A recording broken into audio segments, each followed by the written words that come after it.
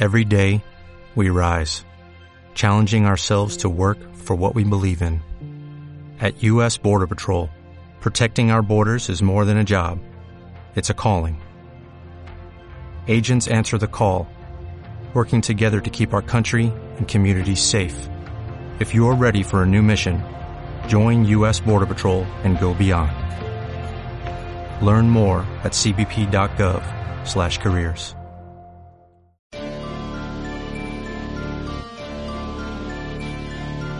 Are you searching for the best in online black radio? Then go to blacktalkradionetwork.com, helping you filter through the noise. Real talk, black talk.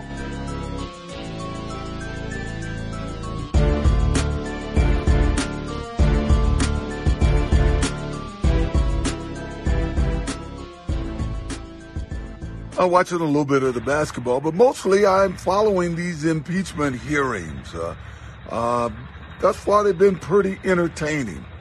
One thing I'm surprised about is to hear that the women that were the most saying the most egregious things, like shoot Pelosi in the head, were women. You know, it seems surprising to me that it would be women saying that about a female politician. Now to new developments in the Capitol chaos. Right now, the St. Louis area woman seen holding the House Speaker's sign is back out on the streets tonight. Emily Hernandez from Sullivan faces 5 federal charges for her part in the Capitol Hill riots 2 weeks ago. In court documents, prosecutors showed photos and screenshots of video taken of Hernandez inside the Capitol and outside on the steps. In the photos, she's holding a sign that has Speaker of the House Nancy Pelosi's name on it. Her attorney told me that she understands there are consequences for her actions and wants to put this behind her as soon as she can. She's the girl next door. All new this midday, a Gloucester woman is facing several charges after prosecutors say she illegally entered the U.S. Capitol during the January 6th insurrection. FBI agents arrested Melody Steele Smith on January 20th. Agents charged her with knowingly entering or remaining in any restricted building on grounds with lawful authority, violent entry, and disorderly conduct on Capitol grounds. The FBI says law enforcement received an online tip from a relative about Steele Smith on January 8th. Officials say she shared photos from inside House Speaker Nancy Pelosi's office on her Facebook page. Other photos showed rioters inside the Capitol with the caption, "We stormed the castle."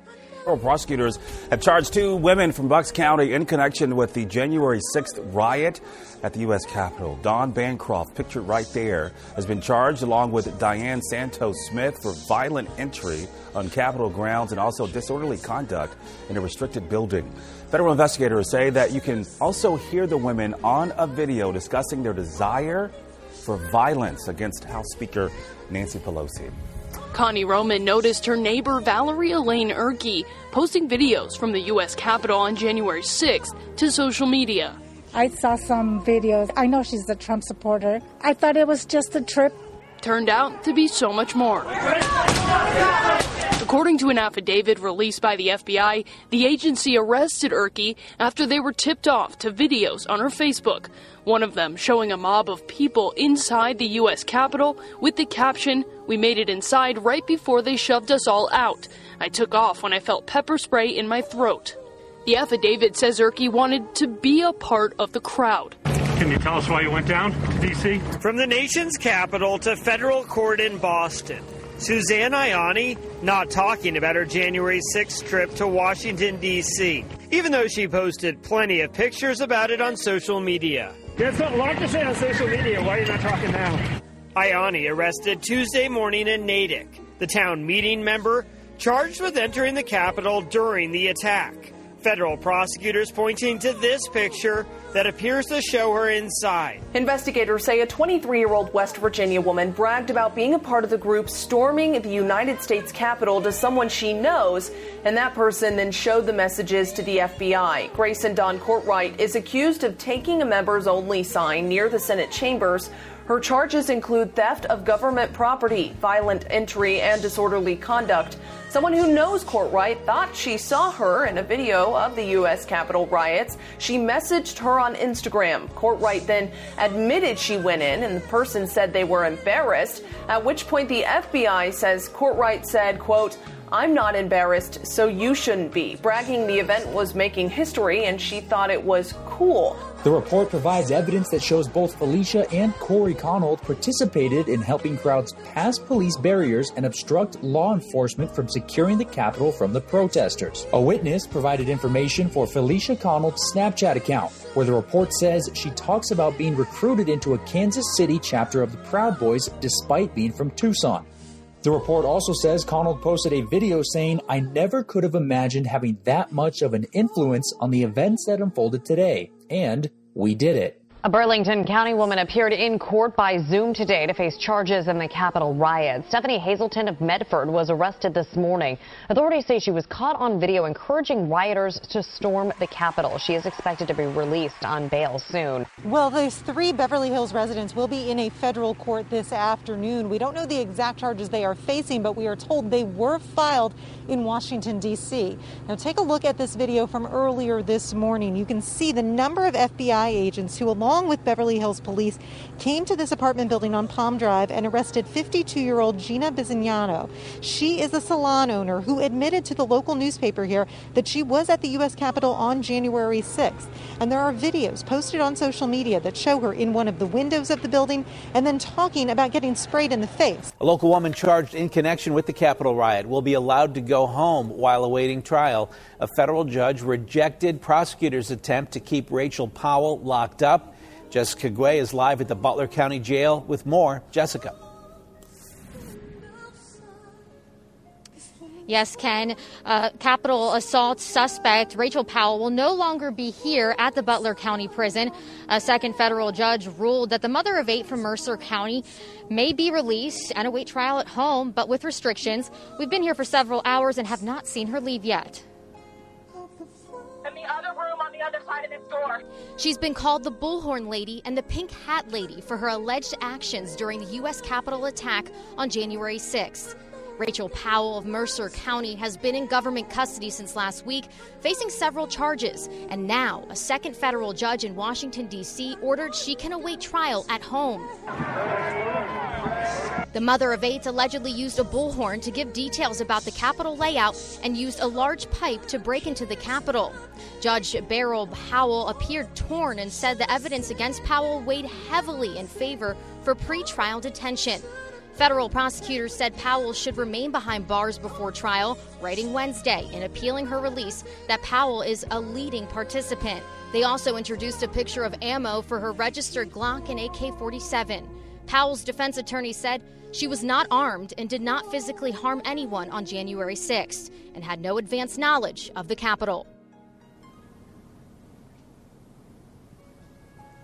There may be some additional steps that need to be taken since Powell will be on home detention and electronic monitoring. So it is unclear right now if that process has been completed. Once again, we've been here since this afternoon and have not seen her leave the building. We did reach out to her attorney to find out more information, but have not heard back. Live in Butler, Jessica C.O.W.S., KDKA News. She's the girl next door. The COWS context of white supremacy. Gus T. Renegade in for another broadcast, hopefully to share constructive information on the system of white supremacy. Today's date, Wednesday, March 3rd, 2021. So I have been told. Before we get started, March 3, I was looking at the LA Times today. It is 30 years to the day of the beating of Rodney King. Passed away in 2012, but they were talking about that in the LA Times. We just spent all that time talking about Rodney King during the O.J. Simpson trial. Anyway, also we can stamp for the program. Woo, our timing has been not so bad over the years, 12 years, context of white supremacy. What a way to start off Women's History Month. What a way. My goodness, I'm so excited. The broadcast for the day. In fact, you should keep in mind this broadcast. I mean, we got a rack of them over our 12-year history of broadcasting.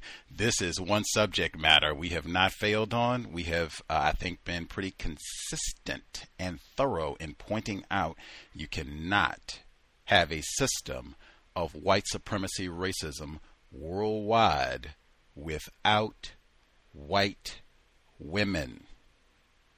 That is a major problem in the way that we articulate and theorize about this problem. I submit a major component of why we have not solved this problem when you are minimizing the role of 50% of the participants. And they say it's more females on the planet than males, so I mean it could be even more. But be that as it may, today's broadcast, you should probably put that with, you could maybe group it with some of our other broadcasts who are actually referenced in the book we'll be discussing today. Jane Daly, not her new book, her latest book, White Fright, The Sexual Panic at the Heart of America's Racist History. She was just with us a few weeks back. Melissa N. Stein, Measuring Manhood, Race, and the Science of Masculinity, 1830 to 1934. Glenda Gilmore, who is referenced in the book, Women and the Politics, Gender and Jim Crow, Women and the Politics of White Supremacy in North Carolina, 1896 to 1920, and Kelly J. Baker, who was just with us 2 weeks ago, discussing the role of white women at the Capitol siege and in the system of white supremacy in general. All white female guests, even more that I could mention, but that's a good starter for what we'll be talking about today. There was a report in the Washington Post by our guest that is very similar to her book that even gives some info related to that long montage we heard at the beginning of all white women who participated in the siege. Even there with recent events, current events, it's white men, white men, white men. There were a lot of white women participating in that treasonous pillage. But the report at the Washington Post, Marjorie Taylor Greene is just the latest radical white woman poisoning politics. That's one written by our guest today. And then there was a different report, I'm not going to read the whole thing, titled, Can't Wait to Tell My Grandkids I Was Here, the Women Arrested for Storming the Capitol by Koa Bragg, black female journalist. Just a little snippet. She writes, more Trump supporters are men, but exit polls show that he won the majority of white women's votes in both 2016 and 2020. Similarly, men made up the majority of those who stormed the Capitol. However, the women there played key roles. Some women who have been charged told law enforcement they were there at the behest of the president. Others claimed they got caught up in the events of the day. Of the 28 who have been arrested, 21 have been released while they wait for their cases to proceed, and 5 await trial behind bars. The fate of 2 women has yet to be determined. At least 4 women spoke directly to the media to confirm their participation in the insurrection, some boasting of their patriotism. We'll hear that reflected again today, that theme of patriotism. Women are some of the most influential and effective organizers in conspiracy theories like QAnon, which thrives on women-dominated social media apps like Instagram. But QAnon, which views Trump as the protector against a global cabal of Satan-worshipping pedophiles, has jumped from online spaces to places like the Capitol. Ashley Babbitt, who was fatally shot inside the Capitol as she tried to jump through a shattered doorway leading to the House chamber, was purportedly a follower of QAnon, as was 34-year-old Roseanne Boyland, a Georgia woman who was trampled to death during the riot. Court documents show that some of the women arrested in the Capitol riots also followed far-right conspiracy theories. Not just white men, white women, the role of white women. Now we can get all that and then transition the book we are discussing today. I think we had a few listeners, investors who recognized this book, got a lot of attention of late. But said, hey, we should maybe discuss this. We've talked a lot about the role of white women in the system of white supremacy. The text, Mothers of Massive Resistance, White Women and the Politics of White Supremacy. It certainly could have an addendum to discuss everything that happened January 6th and subsequently, Marjorie Taylor Greene and all the rest. But we'll have her. We can go through her text, which reviews kind of post-Civil War and the whole resistance to school integration, as they call it. We'll see how that relates to things that are happening right now, 2021, Women's History Month. 2021. Oh, so appropriate. So excited to have her on the broadcast, joining us live. Let's see if we can track down the exact line. A little confused. I got confused trying to pick out the line. Let me double check here. Let's see. I thought I had recognized where I was dialing and then got confused. Let's see.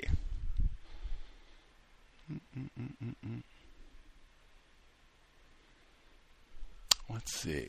Maybe you can press *61. That way I can figure it out. Let's see.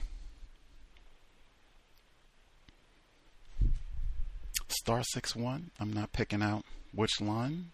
*61. You could do that, and then I could pick out which line our guest is on. My apologies. I'm not.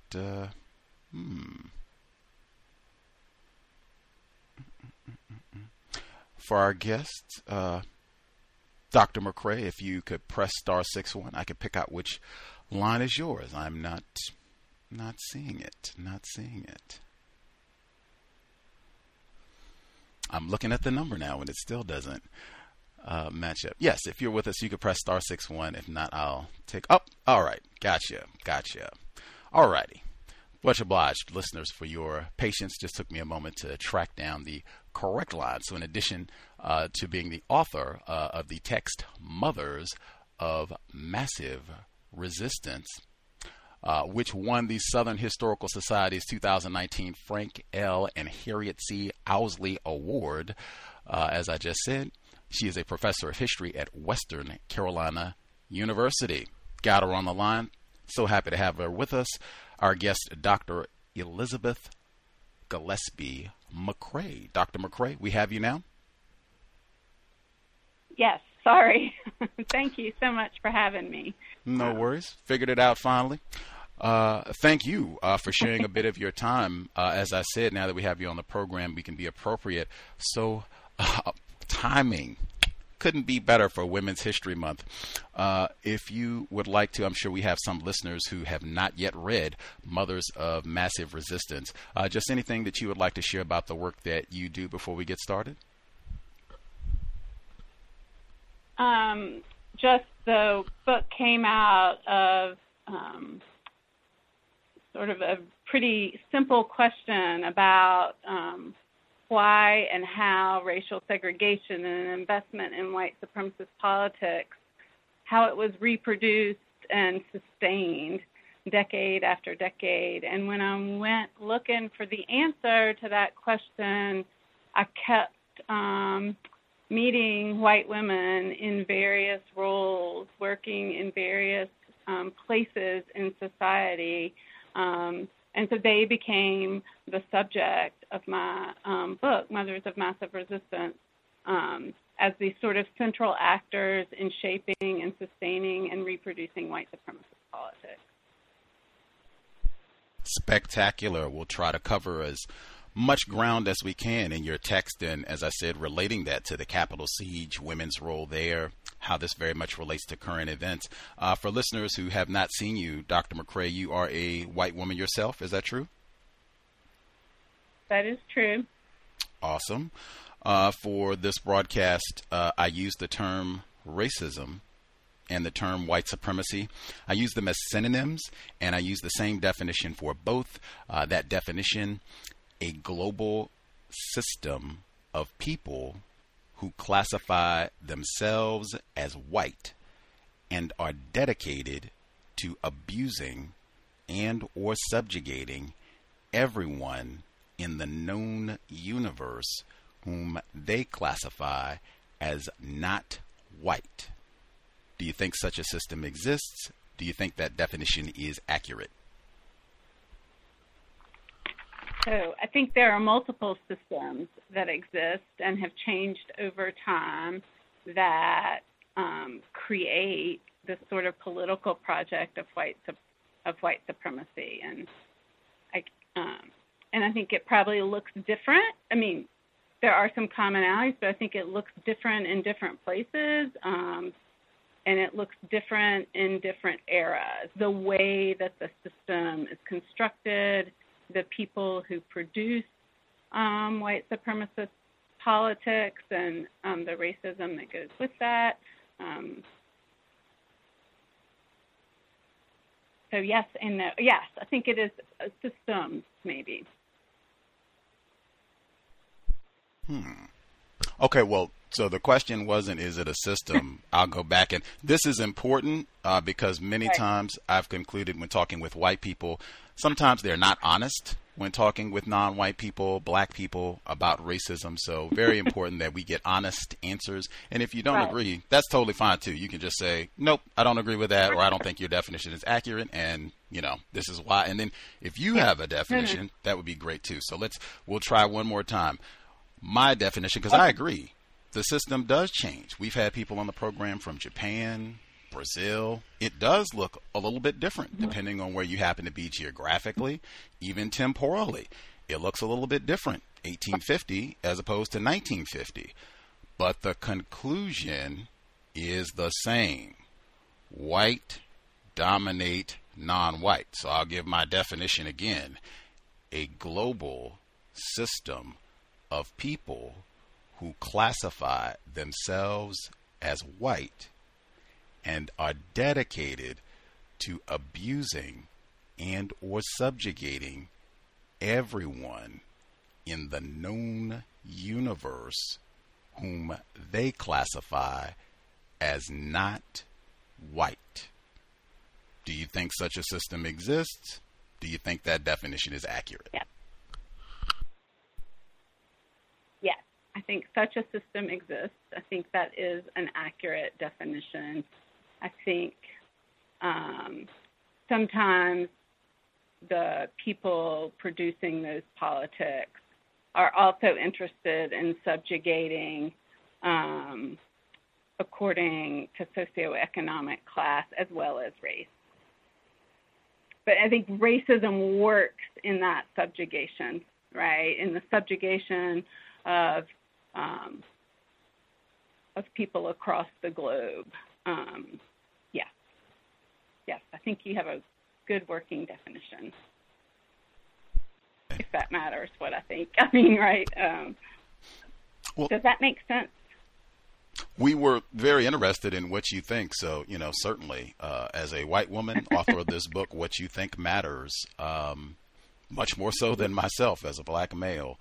I do want to be very clear. Conflation, I've concluded that's one of the ways that white people often deliberately practice racism, where they will do things to throw in poor white people in Appalachia and all the rest of it. There's lots of data. There's no comparison. And I want to be very clear with our listeners. I'm not saying that at all. I'm saying there's no evidence to that at all. White people mistreat other white people, but the system of white supremacy, the goal is mistreat everyone classified as not white. And if you are classified as white, you are supposed to be boss over them. Free to mistreat them, do what you want, sure. But the individuals classified as white collectively all over the known universe, we are supposed to dominate non-white people. Whew, I cannot wait till we get to the details. Sure. One more quick... And I guess just to clarify what I was saying, I think I'm thinking of Ibram X. Kendi's work when he talks about producers and consumers of white supremacist politics and of racism. And I guess that was the distinction I was trying to make. Not that the oppression, of other people is the same, is that they are producers of this white supremacist politics and they are consumers of it. And that they are all involved in this project and system that you described. Victim of racism there. Let's see. We have had a number of white guests on the program over the years, and I always look forward to asking them this question. A different victim of racism authored a report talking about this problem, and he said, white people are often sincerely and greatly pained by racism, but rarely are they pained enough? And I've been asking our white guests, you are a white woman, the white people that you've been around, friends, family, your work, you research and study white supremacy, write about it. Just according to what you have observed, studied, do you think that a substantial number of individuals classified as white are often sincerely and greatly pained by racism? Do you think that's true? That would not be true of the people that I study, right? That would not be, and I think that currently we see a large number of people who that is not true of. Yeah, I've studied and have spent a long time studying white women who produced and disseminated and shaped and sustained white supremacist politics in institutions, at playgrounds, through bureaucracy, through violence. They were not pained by racism, by what they saw, or by what they created. Important. I've said for a long time, frequently, and this was published in a mainstream publication, that we don't get honest reporting about racism, white supremacy, what it means to be white. Honesty would help take us a long way in solving this problem. Much obliged, Dr. McRae. Sure. Let's see. Pivoting specifically to your book, and I mean, wow, you studied a lot of white women who did not seem pained about terrorizing Ruby Bridges or Elizabeth Eckford or a lot of the other things that they did to terrorize and keep black people from getting an education or just living a life without terrorism. They did not seem upset about this. Let's try to get to some of the details. And in fact, before we even get to some of the details for mothers of massive resistance, can I ask where were you born? Yes, I was born in Lexington, Virginia, and I grew up on the edge of the coal fields in southwestern Virginia. So I think are you from Prince George County, or did you grow up near? You're Virginian, right? I'm a UVA alumnus. Like, I spent a good bit of time in the Commonwealth. Like, yikes. Yikes. Amazing. Well, my goodness. So a white woman from the Commonwealth, Coon Man governor and all. Did you hear any racist jokes growing up in Virginia? Oh, yeah. I would think so. I did too. This is one we've asked a number of our white guests, and I mean, talk about strain for honesty, because we've had white guests who were born in Georgia and Louisiana and Arkansas, and it's always, oh my goodness, we heard thousands of them, Gus, all kinds of races. I'll even preface, the reason I ask is because white people are frequently dishonest when they speak to black people about racism. I've concluded one of the few times white people are ruthlessly honest when speaking about racism. Racist jokes. I wholeheartedly encourage non-white people, interrogate, deconstruct racist jokes. You will learn a lot about what it means to be white and racism. But if you can remember, like, one of the racist jokes that you heard growing up in the Commonwealth. Oh, I'm pretty terrible at jokes. I mean, what I think, I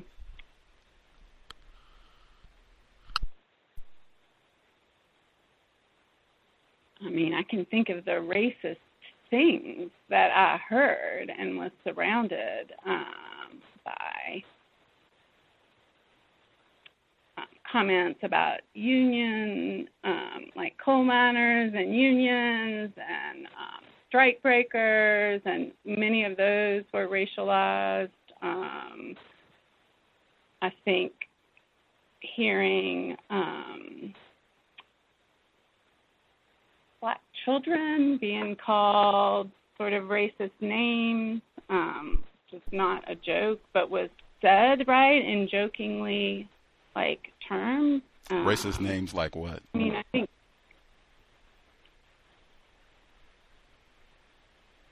like,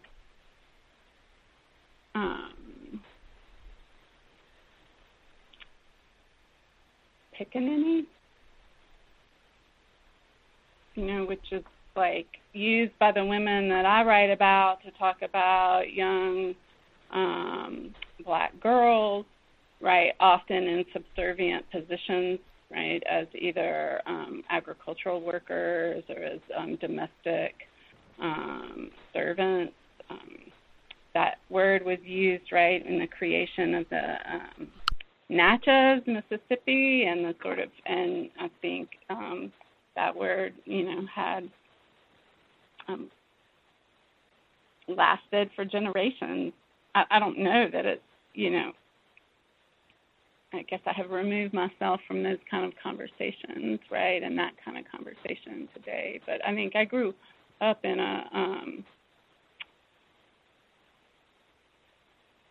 right on the edge of the coal fields, and there were African-American coal miners, right, in Appalachia, which is, and that sort of long history of anti-union and unionization and the tensions that went with that.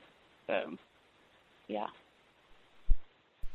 Fascinating. That has been a pattern in terms of white guests, even, and I mean, literally, I'm not, no hyperbole.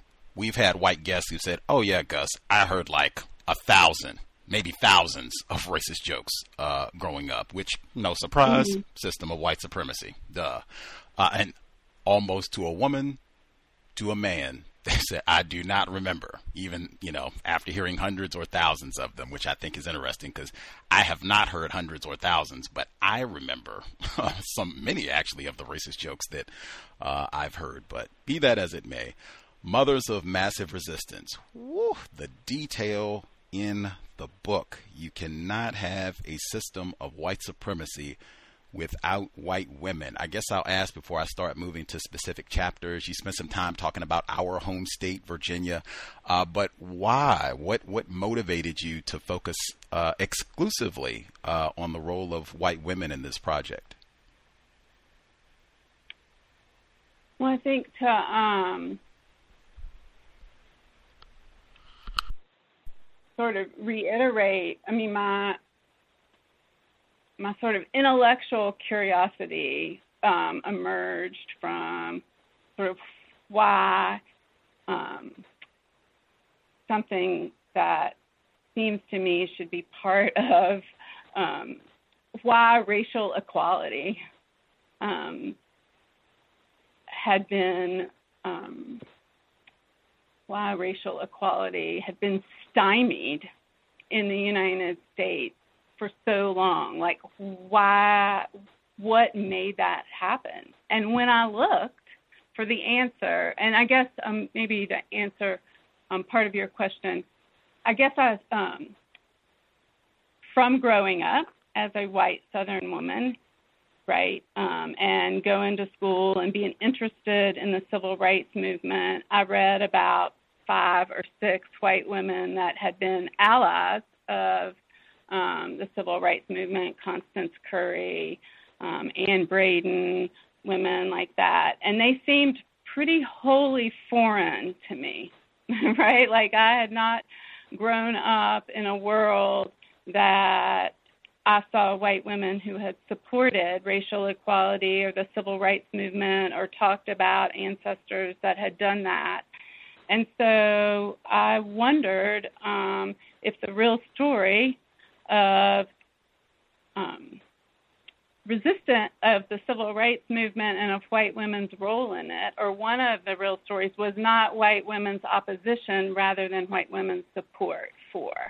And so that was sort of another nagging question that I had, that after growing up as a white Southern woman and going to school in the high school and then college in the South and working in D.C., that I felt like I hadn't sort of witnessed that history in a way. And so when I went to search for the questions, what I found, right, were white women as teachers, white women as textbook censors, white women in public welfare offices, white women who were registrars at courthouses, recording marriages and recording births, white women who were telling stories in the newspapers about contented Southern black men and women eating watermelon and being happy in their sharecroppers' cabins,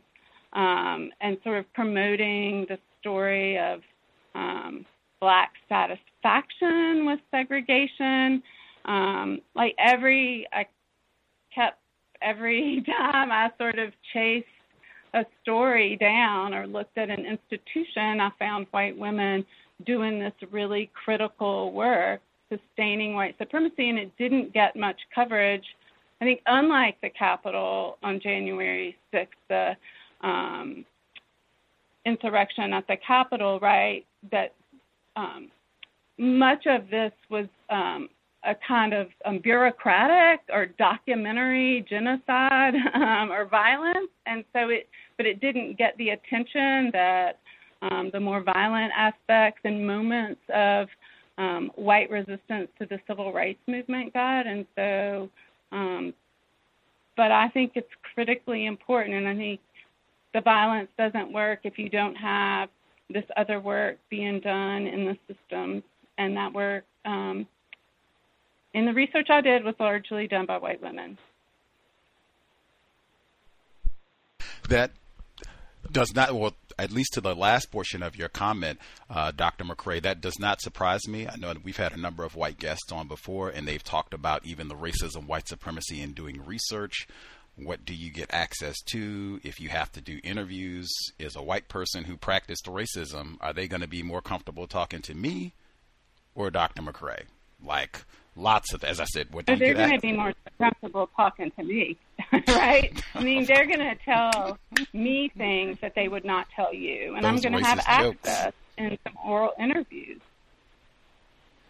Absolutely, absolutely. Those racist jokes, people, I bet their memory becomes startling. Oh, yes, and look at this, and Pickaninny that, and all the. In fact, speaking of racist jokes, in your thorough answer, you said you found lots of instances of white women stymieing efforts for so-called racial equality and all the rest. Even in the language, stymie has been used as a racist slur, racist joke. Like that has been a racist slur to just stymie as a nickname for black people, and even having characters, black characters, named Stymie in films and, you know, all the rest of it. And she mentioned Ann Braden. We had Catherine Fossil on the program to talk about her biography on Ann Braden and her. Yeah, you have to go back in the archives to listen to that. Another different white woman, two different white women, actually. Not statistically significant. That's the main takeaway. White people who allege to not be racist do not nearly compare to the avalanche, the mountains of white women who stymied the efforts for equality, justice. Getting to the details, I'll read a little bit from Massive Resist. Like, whew, the details. Women did more than work for the state. This is from Chapter 1, The Color Line in Virginia, Kuhnman. Women did more than work for the state in the quest for racial purity. White women constituted both the subjects of racial integrity and its labor force. Women's bodies were the landscape on which the policing of racial intermixing often took place. If protected from interracial liaison, contemporary race scientists argued white women would purify and invigorate the nation. If white women sought out sexual liaisons with non-white men, however, they could also serve as potential transgressors, ruining racial purity and by consequence enervating the nation. beyond their reproductive capacity to strengthen or weaken the nation, eugenicists argued that women carried in their very genetic makeup the power to recognize race mixing.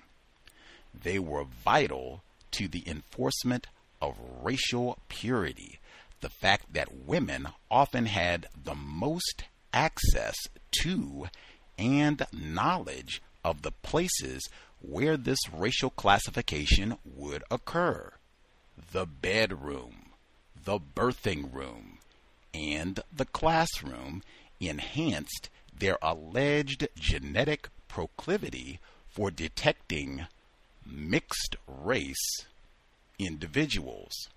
The midwife had to certify race on birth certificates. Jim Crow state policy instructed the white school teacher to report to the school superintendent's office children she suspected of mixed race heritage. The social worker recorded the racial identities of the families with whom she worked, deciding race based on a host of behavioral and hereditary observations, often mixed with a dose of local gossip. The local registrar had to turn in marriage licenses to each state's Bureau of Vital Statistics.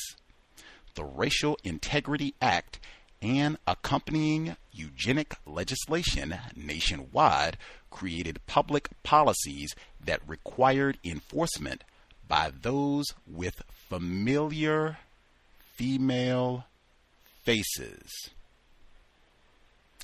I'll stop there before we get into why that is such critical. That was the word that was used. Critical. She said it twice in her earlier response. I agree. Critical. Maybe that's the word for the program.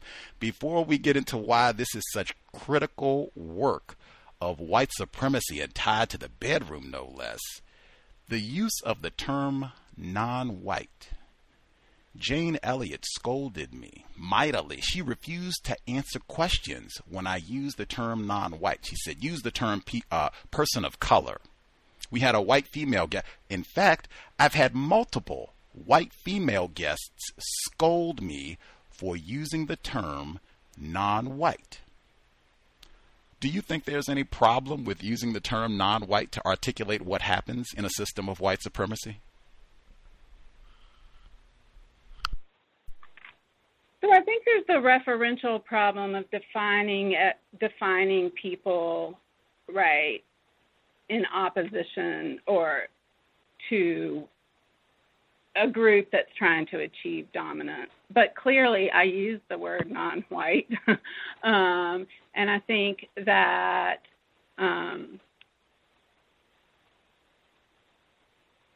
it's a critical line of demarcation in white supremacist politics, right? And in the case of Virginia, it was not in drawing the lines of Jim Crow, it was white and everyone else who wasn't white, whether that be from the Philippines, Native American, Black, the whole, like, their lines were white and non-white, and that's what the racist legislation in 1924 did in Virginia, right? It tried to define whiteness by shoring up that definition and making everyone that didn't meet that definition non-white. So, and I guess in 1920s, the white supremacists wouldn't have used the word people of color, right? I mean, that was not the term. That was not how they saw the world. But they were interested in erasing in drawing the line between white and everyone that they deemed was not white. So I don't know why you would. Why do you use the word non-white when you talk?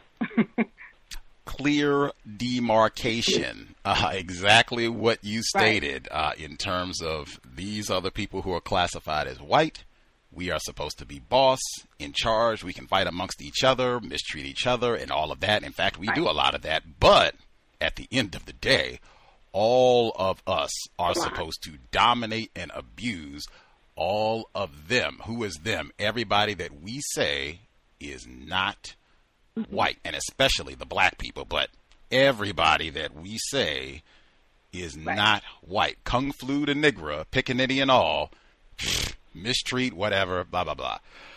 Now, back to that critical passage. Wow, the role of white women, critical work of white women. You are supposed to be able to make these distinctions about who is classified as white, and I mean even down to teachers. You are supposed to report if this person, you think this person has mixed race ancestry, you are mandated to. I mean, I had not heard any of this. This is like serious, as you said. This is like state-sanctioned work that white women, and they're expected to be the experts at this. Can you emphasize why this is so important? Well, I think it's important for a lot of reasons, right? If we think about, if you fast forward to the white supremacist arguments after the Brown decision, right? They come back to the bedroom and the classroom, right? And that the classroom is going to be a place that promotes romance across the color line, and that the fear, and I think this is that the fear is not sexual violence, it's marriage, right? The fear of, in this 1924 Racial Integrity Act, and later what we see in massive resistance, and I think it's a through line even through the busing, anti-busing crusades of the 70s, is that if you look at what white women are saying, right, which is sometimes different than what white men are saying, right? So white men will, and some white women for sure, will promote this idea, right, of rape, right, of black men raping white women as this danger and as a justification for white supremacy. But white women almost exclusively, I would say 99% of the letters and things I read from white women, their fear was marriage across the color line of the white supremacists. And so I think we see that from the 20s all the way through the 50s. I think another sort of critical part of that chapter is that, and I think we do this even today, that we focus on the loudest voices and we focus on legislation, but legislation can't work unless people on the ground in local communities enforce it. And so the Virginia legislature could have passed and did, right, the Racial Integrity Act, which was to define Virginians as either white or non-white. And it could have sat there, but you had this group, right, you had these legions of white women that took that law and enacted it in their classrooms and in local courthouses and in writing and certifying marriage licenses and in telling, in categorizing the racial identity of babies. And that went long after. I mean, there's stories from the 1980s of women having children in Lynchburg and places in this sort of place in this region of Virginia, right? And the hospital workers would categorize their babies' race without asking them. And it was because of this sort of long education that had started in the 20s, and this, like, what your name was and where you lived, and that became sort of the determination. Again, when I point out white people cannot be ignorant about racism, white supremacy, like what you just shared, and racial classifications, that is a crucial component of the system of white supremacy. I mean, we white by law. That was one of the first books that we had on the program, and talking about people going all the way to the Supreme Court to challenge, yes, I'm classified as white. No, you're not. Sorry. You can stay on the non-white team, and you already know what that means. But that is so important. You are expected to know this as a white person, and white women, you are expected to have special expertise about racial classifications and a duty to snitch if you think, right. And I mean snitching on children, like, wait a minute, I think a touch of the tar, but yeah, I'm going to have to, like, whoa, and having legions of white women, yep, sign up, I will do it, absolutely, like, snitch, and again, the other component, you can't be ignorant if you are a white person. You can't be ignorant about racism because, and this comes up over and over and over in massive resistance, oh my, you will get in trouble with other white people. I could read a bunch of them. I could get an answer now, but that's such a huge theme of the book. Like, if you are a white person and you are not abiding by the rules of white supremacy racism, your white neighbors, your white family members, your white co-workers, they will let you know. Is that correct, Dr. McRae? Yes. I mean, you saw that in two of the most illustrative cases in the Boston anti-busing crusades, and in New Orleans at William Frantz Elementary when Ruby Bridges integrated, that if you didn't adhere as a white working class woman to the line that was being drawn, then your neighbors turned on you too, right? You're a race traitor in that sense, and so yeah. Not possible to be. I mean, the consequences aren't as startling, right? I mean, the consequences aren't equal to, like, what Ruby Bridges went through by any means, right? But I think white supremacy requires an allegiance, and that allegiance requires training and loyalty, and also requires purging the people that don't follow. Indeed. White people cannot be ignorant about racism. As I read your book, I saw guests we've had before, Glenda Gilmore and the like, and then I saw other elements that just reminded me of guests, things we've talked about before. James Lowen, Sundown Towns. This section reminded me of that book. This is also from Chapter 1, The Color Line in Virginia. You write, in 1926, Arthur Estabrook and Ivan McDougall published this research in Mongrel Virginians. The book's subjects resided in the fictional Coon Mountain and Buck Hollow in Abb County, Virginia, located near Lynchburg, next to an Episcopal mission. The racial classifications reflected typologies used nationwide and were as plentiful as they were unscientific. They included Indian Negro, predominantly Negro, colored, typical Indian, Negro white mixture, copper colored, practically white. Now, woo-wee. Grab the fella that you take, hey, grab that practically white fella right there. I want to bring him in for questioning. Good luck with that one. Let's see. What is the other? We got the same appearance as a person tanned by the sun. That is another glorious one. Go out and find me that fella or gal. Skin light but spotted like a mulatto. Whiter and white. Comments on complexion slid into assessments of behaviors. For example, Bessie Jones with black hair, dark brown eyes, but light skin, of very poor mentality, is unindustrious. shiftless, stymied. I thought she was going to slip it. I'll stop there. But that if you want to go back to your question, why do you use the term non-white? Now, I could pick up all of these, right? We could have white, practically white, colored, Negro. We could do all that, copper, and just keep on cranking them out. Or we could try to simplify this. What are we? White?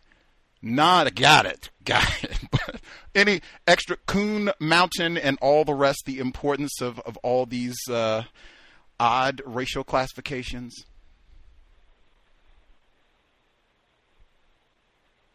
What is the importance of these racial classifications? Just the significance of kind of the mocking titles of some, or just the reinforcing of what this is all about with these. This all coming from this book, The Mongrel Virginians, which is just kind of reinforcing, making sure that we know what's important. Right. And also past this sort of science of the day, right? I mean, those were sociologists that were training college students to go out and make these observations, and I think the classification speaks to a deep and historic obsession about race and interracial relationships that push way back, right, into the Middle Passage and the slave trade. I think there's a book by Martha Hodes that points out the ability of white people in white majority areas to sort of categorize people in this not sophisticated but a very lengthy typology, right, that speaks to the sort of obsession and also acknowledgement, right, of a long history of sexual violence of white men towards black women in enslavement and after.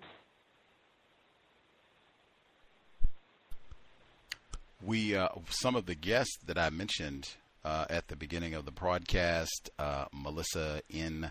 Stein, even Jane Daly, her most recent book, White Fright, The Sexual Panic at the Heart of America's Racist History, her book does focus quite a bit on white males' sexual abuse of black females and children, and the fear around black males raping or doing something sexually violent with white women, but she does not focus on white women as perpetrators of sexual violence and or black males and or black boys as victims of sexual violence from white women and or white men. And we've talked repeatedly about how this is something that is left out, even all the way back to the plantation, that this is something that is generally, much like your work, talk about white women's role in racism, white supremacy, black males as victims of sexual violence, and white women's role as sexual perpetrators of sexual violence. I guess, can you speak to that, white women's role as sexual perpetrators? Well, I think there's two books, and particularly one recent book that does an excellent job with this. They Were Her Property too, Stephanie Jones Rogers, who writes about white women slave owners and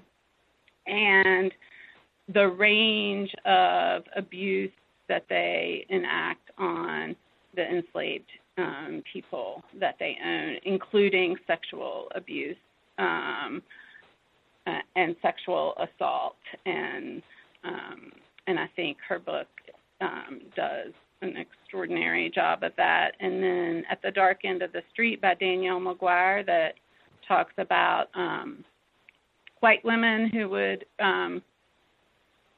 accuse black men in the Jim Crow South of rape when they got caught in what was, for the white woman, right, a consensual relationship, but that black men had very little consent in that relationship, right, denying a white woman. They knew they could be accused of rape.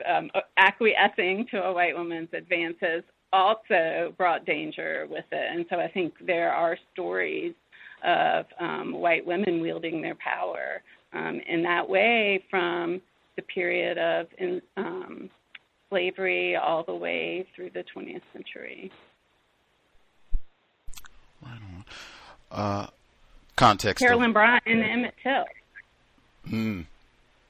You mentioned Emmett Till's murder in the book, but you don't really focus on Carolyn Bryant Dunham as an example of that in terms, because we talked about that with some of our other guests, and not only accusations of her perhaps being present the night of his murder to actually identify and pick out, which pickaninny or black potential rapist said this and needed to be punished, but she may have been there for the murder, and her culpability in lying about all this, the accusation that it shouldn't just be thought of as Bryant and his partner, these two white guys, it shouldn't just be thought of as them, that she is also an accomplice in this murder, but you don't really focus on her role in your kind of brief mention of Emmett Till in your book. Why is that?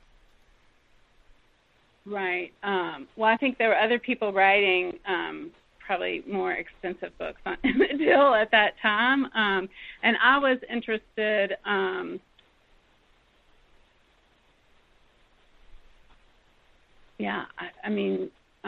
was interested too in how people had focused on Emmett Till and the alleged wolf whistle, and not in thinking about white women's sort of obsession with romance across the color line, that the story of Emmett Till flashing a picture of what some folks later said, right, was his white girlfriend from Chicago, spoke to the fears of integrated schools. So I think, I probably missed delving into Carolyn Bryant because I was focusing on the different part of the Emmett Till story, of the sort of picture he supposedly had in his wallet that people kept talking about. I don't think there's too much literature on Carolyn Bryant Dunham as racist. And I mean, she's an accomplice in a murder. That's the way that we should think about her. Like, there's no statute of, there's no statute of limitations on murder. She's alive. She should be prosecuted. Like, that's the way that it would be thought of if we were correct thinking people. And I don't see that happen. Or I'll ask it this way. Do you think that would be justice to see her prosecuted? Yes. Well, I would, 2 years ago, I participated in a March on Washington Film Festival and was on a panel that was She Lied.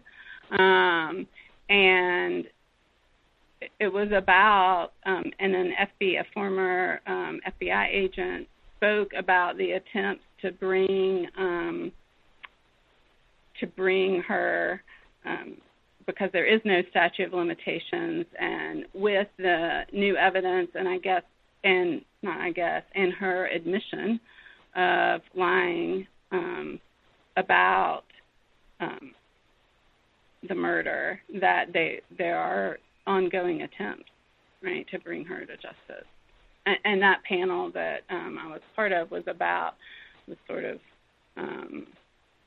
that lie and its consequences and her fate. Apparently the only white person involved in those crimes, or I'll say one of the only white people involved in those crimes to never even have to go to court as a defendant, the white woman, the power of white women in the system of white supremacy. I never even have to stand trial. Like, get out of here. Incidentally, right. Before I move to the next... And that white women denied that it was Emmett Till, right? That many white women perpetuated the conspiracy theory that the body was not Emmett Till and it was an NAACP conspiracy that was promoted by white women. Important. Incidentally, Danielle McGuire, she was a guest on the program 2011. We discussed At the Dark End of the Street, Black Women, Rape, and Resistance, A New History of the Civil Rights Movement from Rosa Parks to the Rise of Black Power. Important information, but that book doesn't really focus on white women as sexual perpetrators. Most of that is also white men, and that was my, have to be on my P's and Q's here. On page, I wanted to move forward, but I have to put a pin there. I would say that because when I asked the question about, do you have any thoughts on white women's role as perpetrators of sexual violence, and you pointed to two books. One written by a non-white person, and that's something that I point out regularly when white people reference other non-white people to talk about racism, because I've concluded, unlike white people, you cannot be ignorant about racism. I've concluded that most non-white people are very confused about racism, so often that's reflected in what they write. But the other book is not even about what I asked about, so that's the type of thing I'm a little suspicious, but I'm sorry?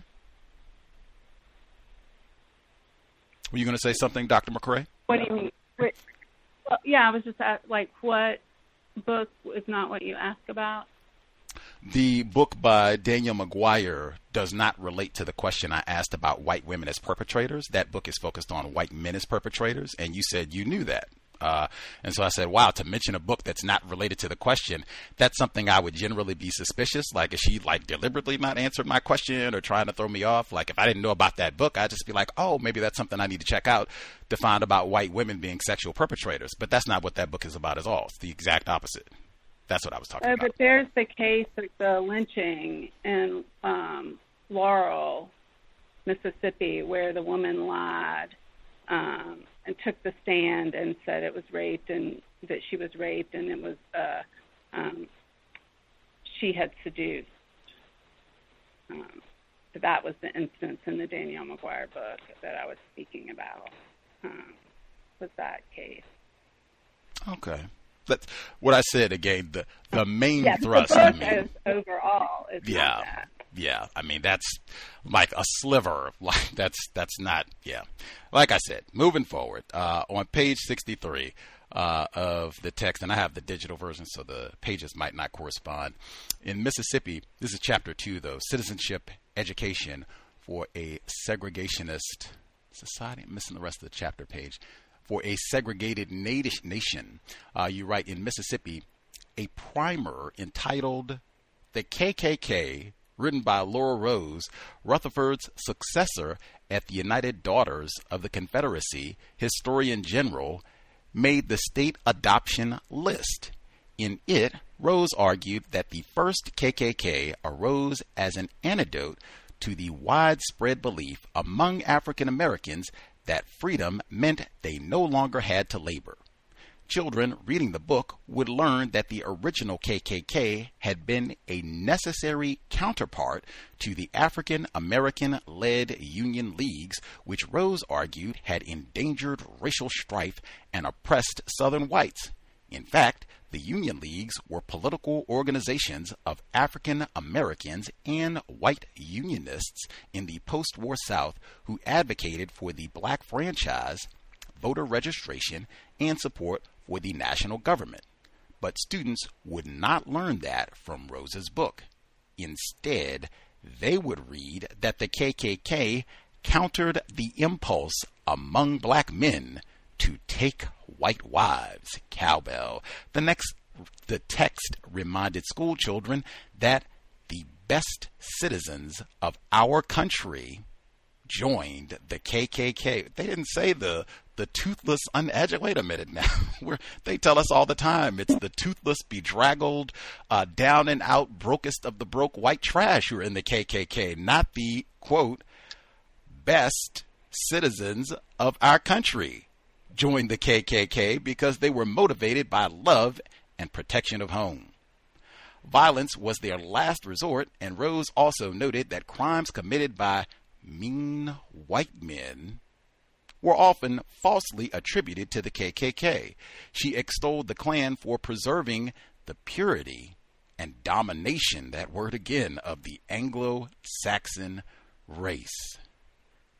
So important in terms of what we learn in school. You see this now, even control of textbooks, but you talk about how this was the world of white women, and I guess if you could make it current, continues to be. I think people should keep this type of information in mind when we talk about the cliche school to prison pipeline for mostly black boys. White women continue to dominate that area of education. But if you could talk about the role of white women in controlling what qualifies as education, what we're going to learn about how they dominate that school environment, and right up until today, 21st century. Yeah, so I think I find it super important, and sometimes when I talk about it, I think people probably lose interest because it seems kind of wonky, but I think this is the textbook censorship and the way that American history is shaped by white supremacist women is really critical to the 20th and the 21st century.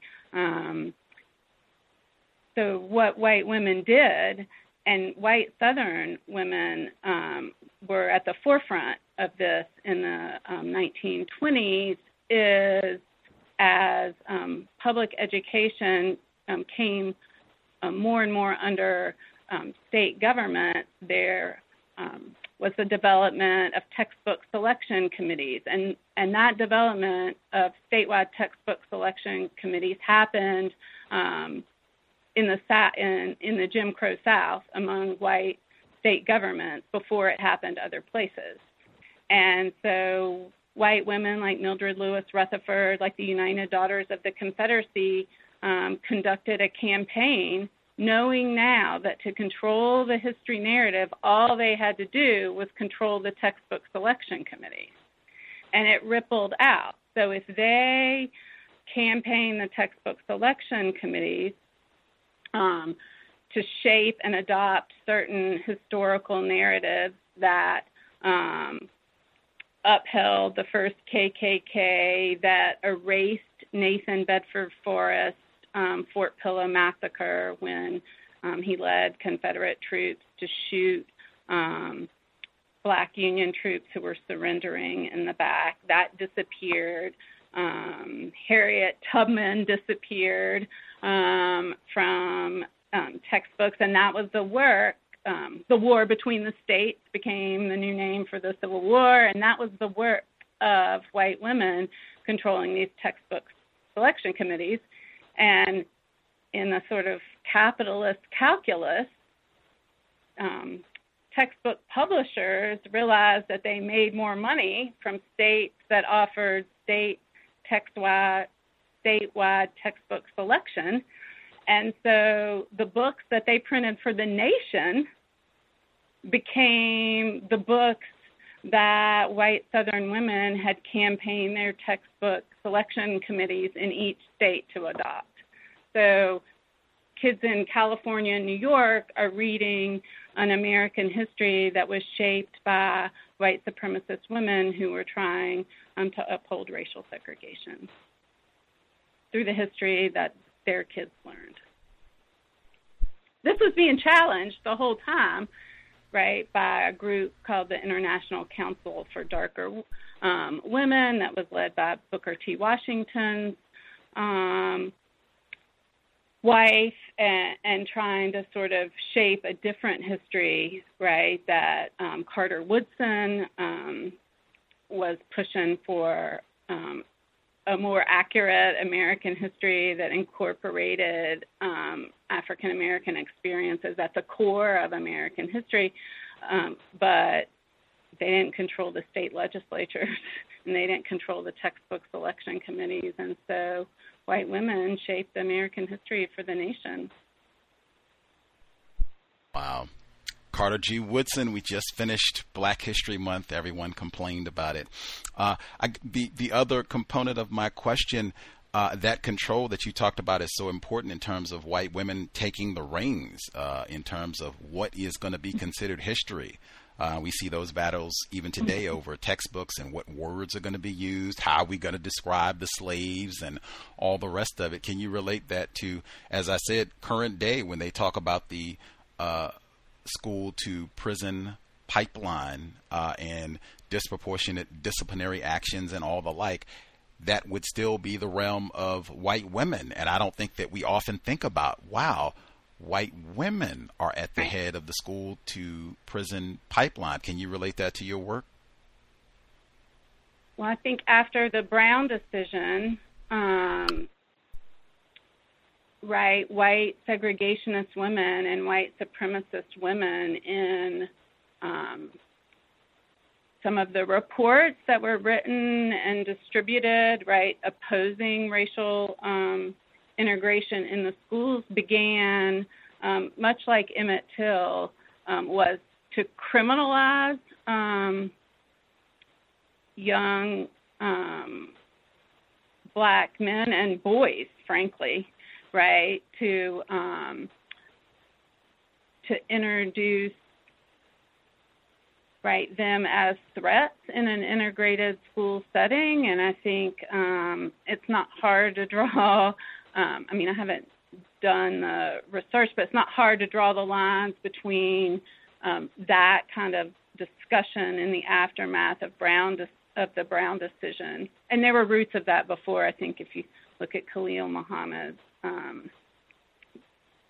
work, but that after the Brown decision, white women position themselves in ways over the school debates that allow them to perpetuate really damaging stereotypes about black teenage boys and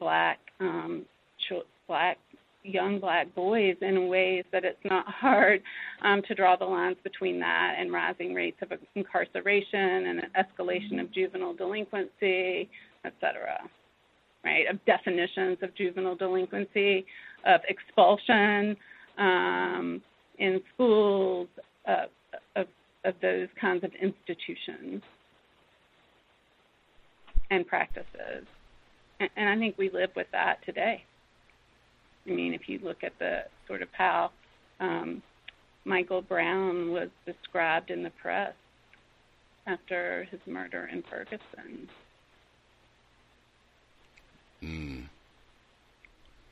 Definitions of juvenile delinquency.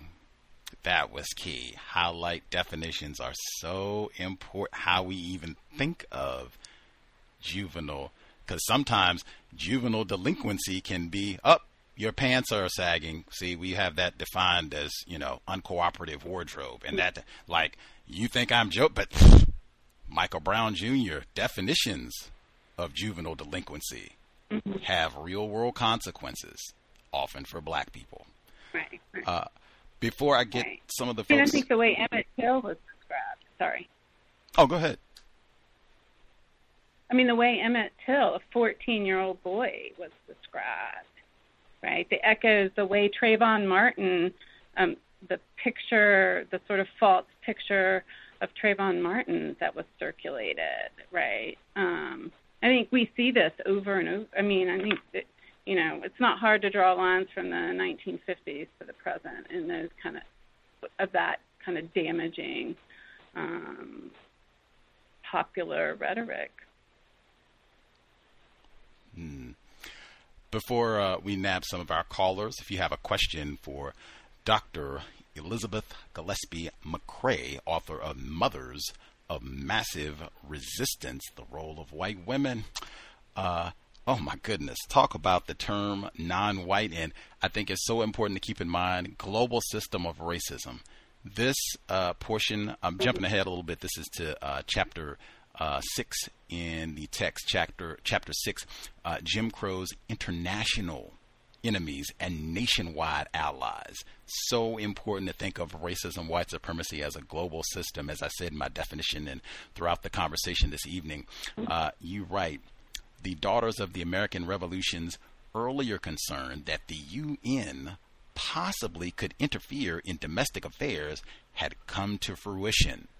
The DAR magazine ran articles warning its members that UN conventions could be invoked to overturn anti-miscegenation laws, cowbell, just as the Human Rights Declaration had been used to overturn racially exclusive property legislation in California. Across the nation, DAR chapters spent much of 1951 studying the problems with the UN and the Genocide Convention. The Illinois DAR sponsored a statewide essay contest on why the United States should not belong to a world government organization. Mississippi chapters crafted a year-long study on world government and the Genocide Convention. The DAR state regent for Texas reported that 65% of its local programs focused on the UN or world government. As more and more organizations adopted plans like those of the DAR, support for the UN waned. After a year of study, the DAR passed formal resolutions against the United Nations, world government, and the Genocide Treaty, arguing that the United Nations was a threat to private property, Christianity, and minority rights. Highlight. In this case, the DAR noted that whites were a minority in the world's population. Ogden attacked the Genocide Treaty specifically because it defined genocide as a crime which does mental or bodily harm to a member of a racial minority. As Florence Ogden stated, in the context of Mississippi, this meant using minority rights to mean black Southerners in this case, that it would be illegal to make a derogatory statements about the NAACP. She also argued that under the treaty, a Negro, a Chinese, or a member of any racial minority could insult you or your daughter. Your husband might shoot him, that seems like a commiserate response, knock him down, or cuss him out. If so, he could be tried in an international court. It would also make it a crime to prevent racial intermarriage, and intermarriage would destroy the white race which has brought Christianity to the world. Religion of white supremacy. I found this passage stunning for so many reasons. It is extremely rare for me to see white people talking about themselves as a global minority and how they're thinking about racism, white supremacy expressed like that explicitly.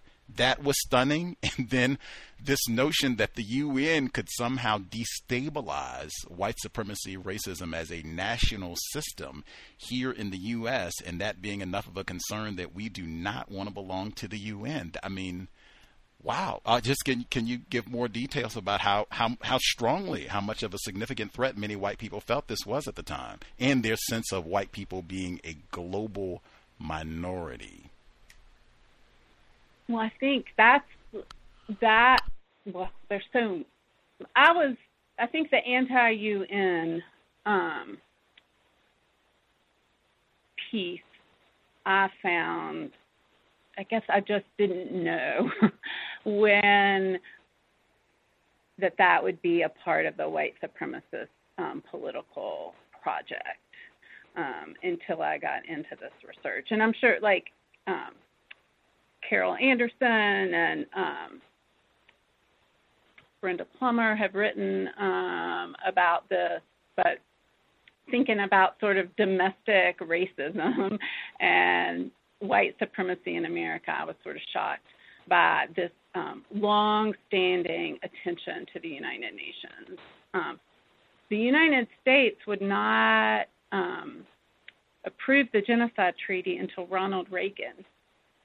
Even when people like Richard Nixon, requested Congress to take it up, the opposition to the Human Rights and Genocide Conventions of the United Nations could not gain sway even in the late 60s and early 1970s. And it was largely this work of anti-UN white women. They campaigned against trick-or-treating for UNICEF.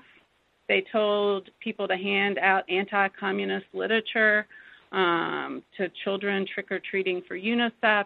They campaigned across the nation against multicultural education, arguing that the white global minority, right, would lose its primacy in history, and that the American founding fathers would lose their sort of eminence in this multicultural UN-sponsored education. So I think we see like opposition to sort of changing school curriculums today rooted in some of this anti-UN campaign. Southern newspapers covered, not accurately, right, but covered like stories of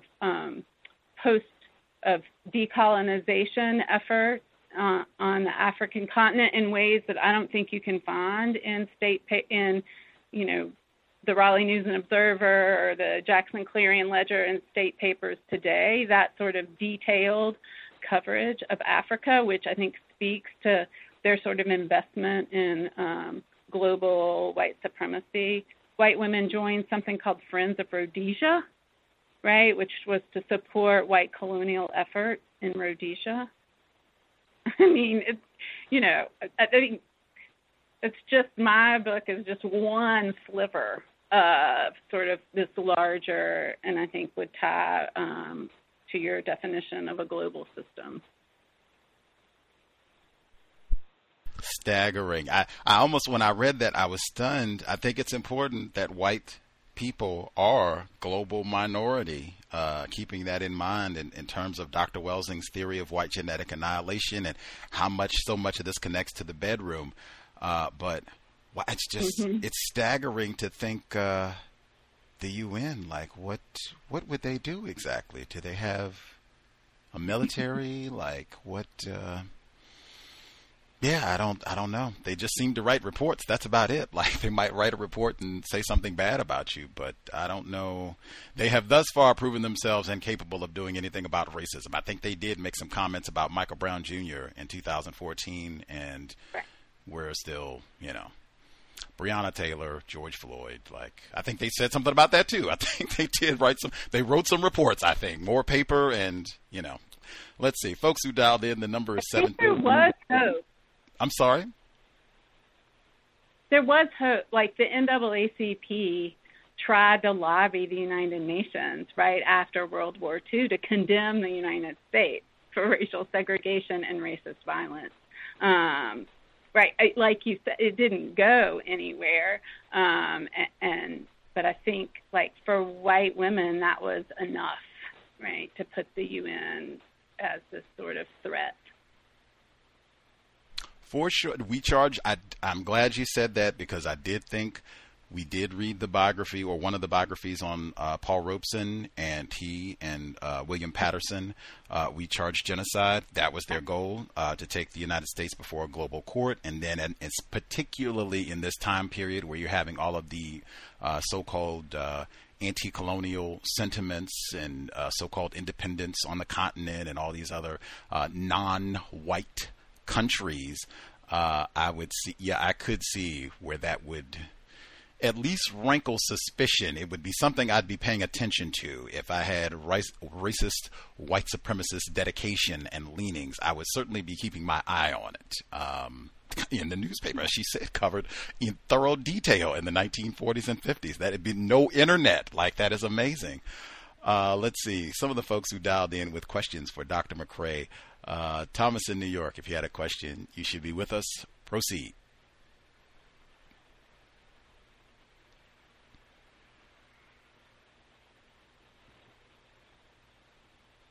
Let's see, did you get your line unmuted, sir? Might need a second. Well, give you a moment to get your line unmuted or to get to a comfortable location. Oops, maybe I didn't hit the correct line. Oh, I did. Let's see. We'll get our next caller. Try again. Retired firefighter in Florida. Did you have a question for Dr. McRae? Yes. Greetings, Gus. Greetings to the guests. To the doctor. What do you think is the most significant thing that a white woman can say or do when they're in contact with a non-white person?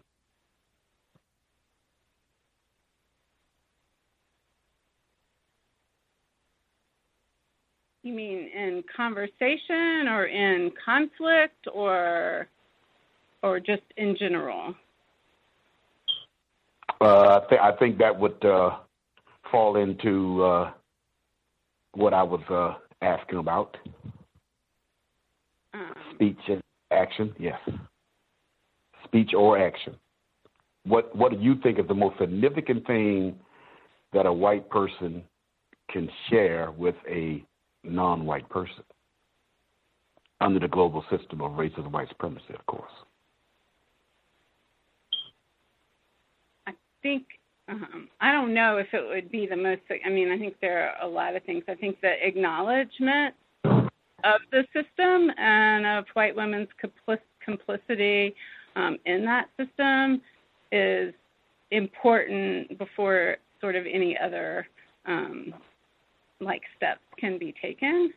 I think you also have to acknowledge as a white woman the danger that you can put black men in, right? Historically and even currently. Okay. I don't know if that gets at if that's along the No, line. that's great. That's great. Sounds constructive to me. Did you have another question, sir? A white woman to say. No, sir. I don't have another question. Oh, okay.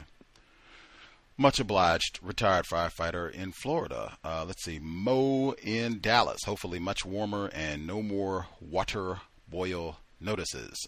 Mo in Dallas, did you have a question for Dr. McRae?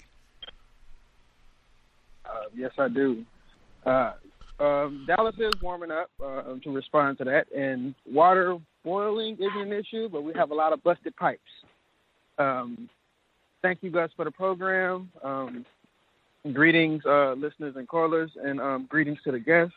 I have a few questions.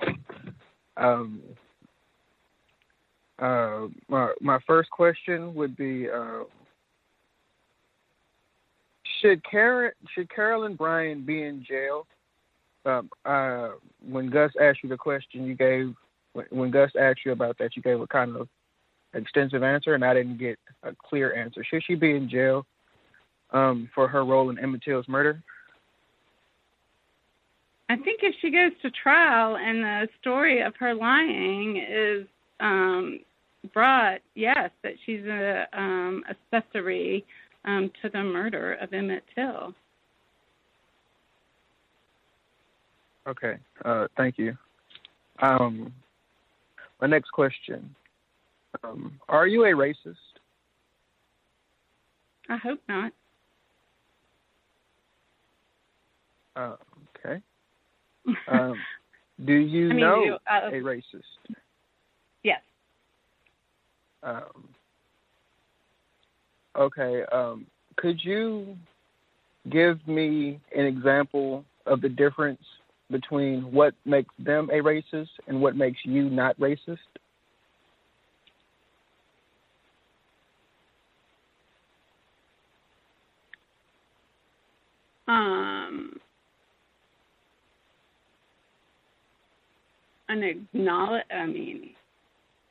I don't believe in white supremacy. I acknowledge and I think I recognize that I live in a world that is shaped by those politics and policies and power. I think my attempts, whether they're successful or not, to dismantle that in my daily life would differentiate me from a sort of willful racist. Do I benefit from being white? Certainly. Right? Is that recognition enough? No. Of that, but yeah, I don't believe in racist ideology. So I think that would make me different than a racist or a white supremacist. But I'm certainly not immune to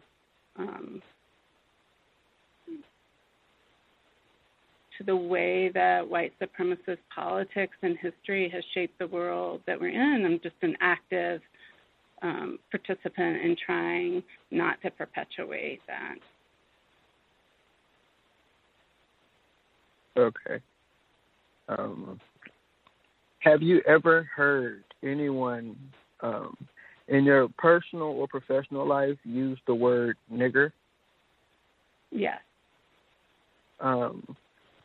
Do you know what age you were the first time you heard that word? Or your most recent memory?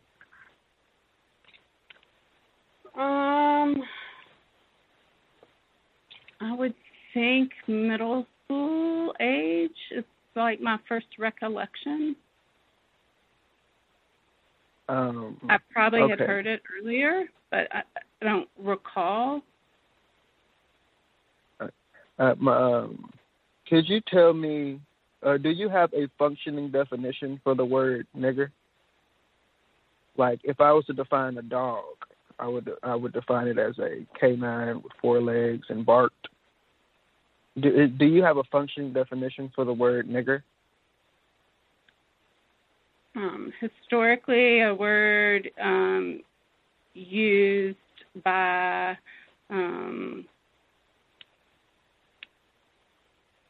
white men and women to exercise power over people of African descent and to demean. I guess that would be my functioning definition, historically and currently. Okay. Have you ever, in your life, committed an act of racism? And if you have, could you describe the act that you committed?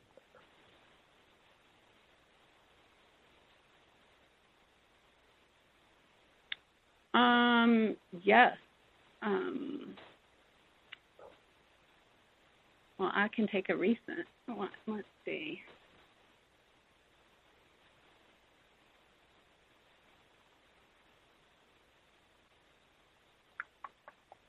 I think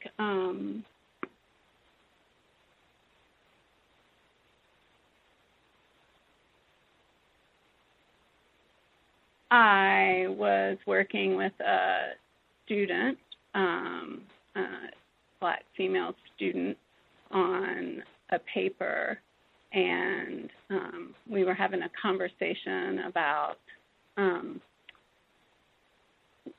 what I thought that she needed to do to improve that paper, and I said she was upset, and I said that her tone was aggressive, and she said that in our discussion that was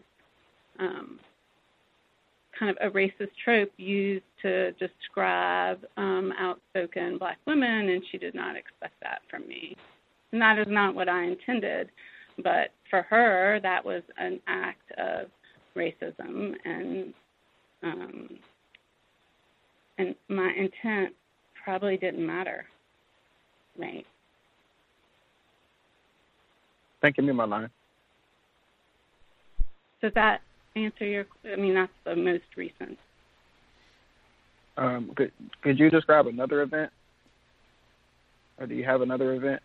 If not, that's my last question. Okay. Well, thank you for your question. Did you have another event?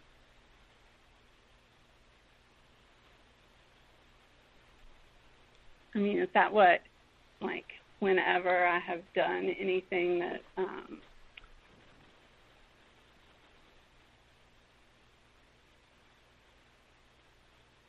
anything that would qualify as an act of racism, if you can think of one, since he asked for another one. If not, we can grab our next caller.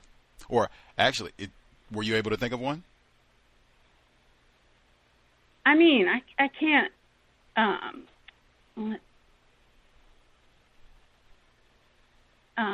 attended a party in college where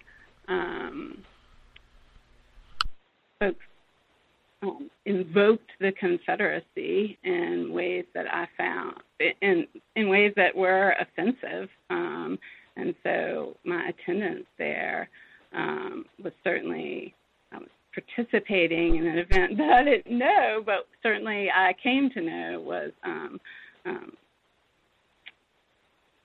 had really racist overtones and language. You said invoke the Confederacy, like, I don't know, what did they do? Like, what are we talking about? Did they, Coon Man, the Coon Man, we gotta put that in. No, like, talked about sort of Confederate heritage, and you can't really do that without,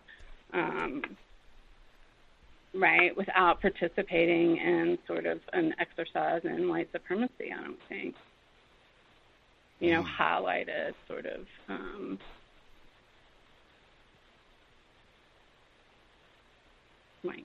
the Confederacy.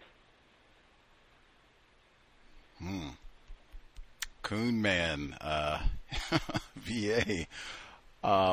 When Mo in Dallas, when he asked, are you a racist? And you said, I hope not. It sounded like you were going to add a little bit to your response, but he got to his next question. What were you going to add to that question when he asked, are you a racist? You said, I hope not, and then it sounded like you had an addendum. Well, I think about, I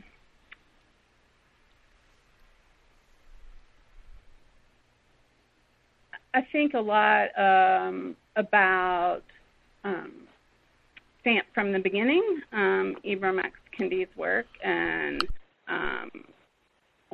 his sort of invocation of racism and anti-racism and what that requires. And so I think that's what I was thinking about, right? That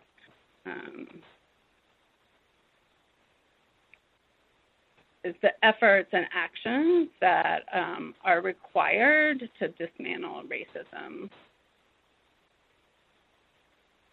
And that require the actions of lots of people, right? And require an acknowledgement, right, of the ways that racism has shaped us, me, and the world that we live in the world that I live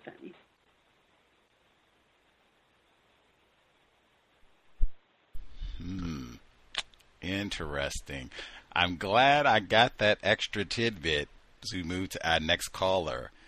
However, I guess we'll try Thomas in New York again. However, I do my side eye, I say again, and we could put that in context. Now we have a rich context now for why I always do this. According to Dr. McRae's work, and I asked her, hey, white people, you will get in trouble with other white people for being ignorant about racism.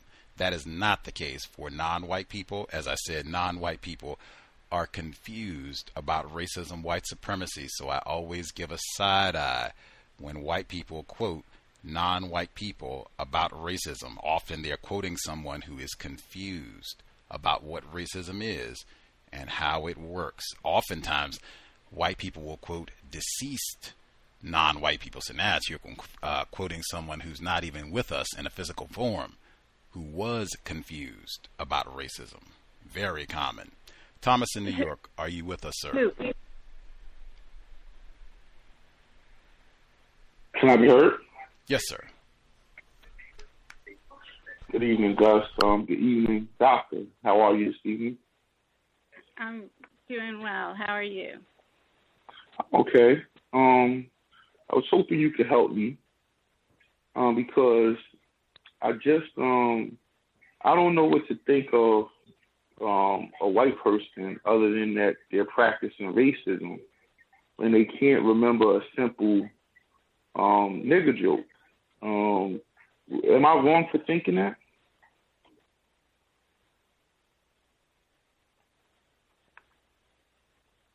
Well, I don't know that you're wrong for thinking that, but have I heard those jokes? Yes. Could I repeat one of those jokes? No, I couldn't repeat it. Does it mean that I haven't heard them or that I don't know that they exist? No. So it's that you can't repeat. I'm not sure I could repeat any joke. Oh, but it's not that you don't remember it. It's just that you don't feel like you can repeat it. Is that what's the hold up? I don't think I'm able to sort of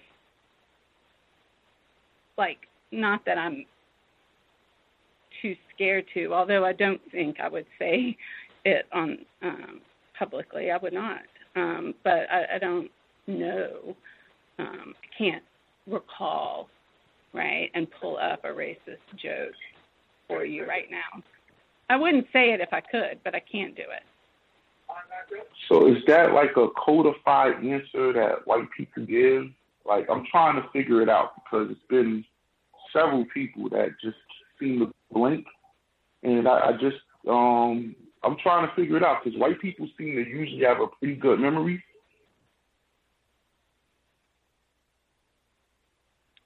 Yeah, well, I think I have a good memory, and I've done a lot of work,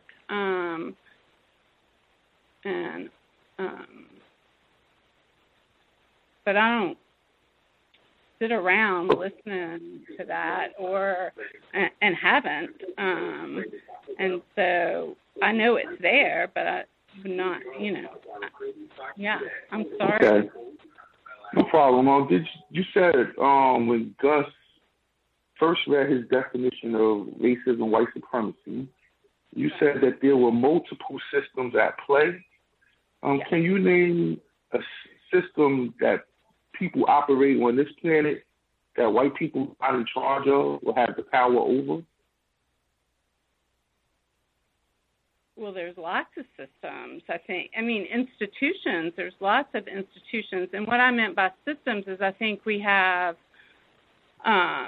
expressions of white supremacy that are overt and violent and fascism, Nazism, the Proud Boys, right? And then we have systems of white supremacy that are articulated in colorblind language. I think we have systems of white supremacy that are embedded in institutions and structures in our society that don't announce themselves as loudly as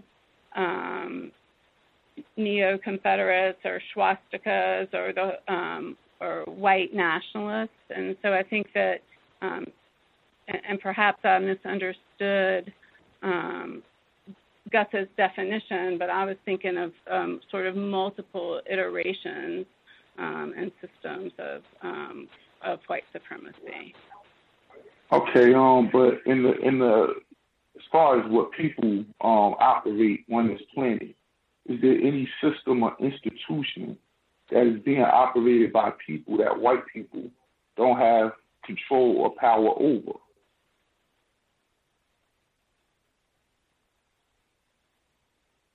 Yeah, sure. I mean, I think there's institutions that white people don't have power over, and globally, I think we have. Can you just name one? Well, nations. Any institution. You want an institution like a school? That was your word. You used the word systems and institute. Are you a feminist? Yes. Are you married? I am. Okay. Feminism, being and correct me if I'm wrong, white women's attempt to be able to get things from their men that they weren't getting. How does that system? How does being a feminist benefit black women? That's what I'm trying to get at. So I think the work of Audre Lorde or the Combahee River Collective was a group of black feminists in the 70s that talked about the intersectionality of race and class and gender, and how black feminism acknowledged that in ways that sort of white feminism had not. Had seen patriarchy as an oppressive system, but had not understood the way, had not acknowledged the experiences of black women. And I think that there's plenty of black feminists that have defined feminism in ways that speak to a broader experience. Is there black male patriarchy in this country?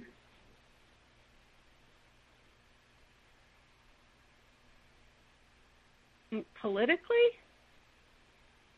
Patriarchy in any instance is black males in any form of patriarchs in this country.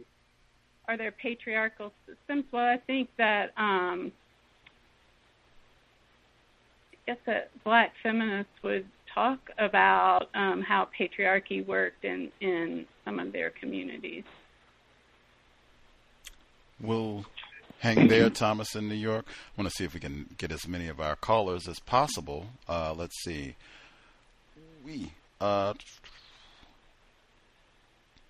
Craig, Mr. Blue in New York. Mr. Blue in New York, did you have a question for Dr. McRae? You should be with us. Dr. McRae, you should be with us. Echo. Can I be heard? Sir? Yes, sir. If you could maybe step away from the radio. If you could get or turn the volume down. Turn the volume down. Speaker. You're listening on speaker. I'll turn the volume down. Can I be heard? Is that better? Yes, sir. Yes, sir. Excellent. Thank you. Thank you, Gus, and thank you to all the guests. And thank you to the guests and all of the listeners. First question, Dr. McRae, do you know of Jane Elliott's work? I do. Jane Elliott thinks that and has theorized that if you have been educated in America, in particular, that anyone educated in America who is classified as white is a racist because of that education. Do you think that's true?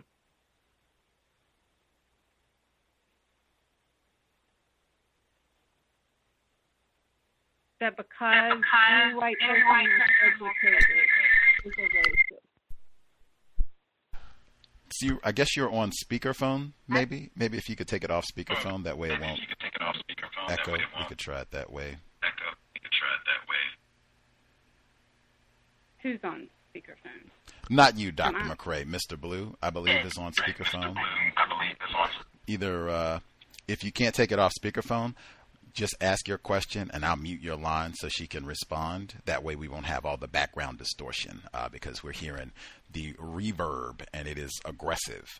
So let's try with your response again, Dr. McRae, about, do you think Jane Elliott is correct?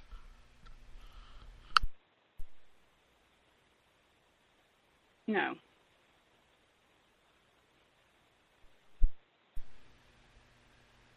And she's not correct because?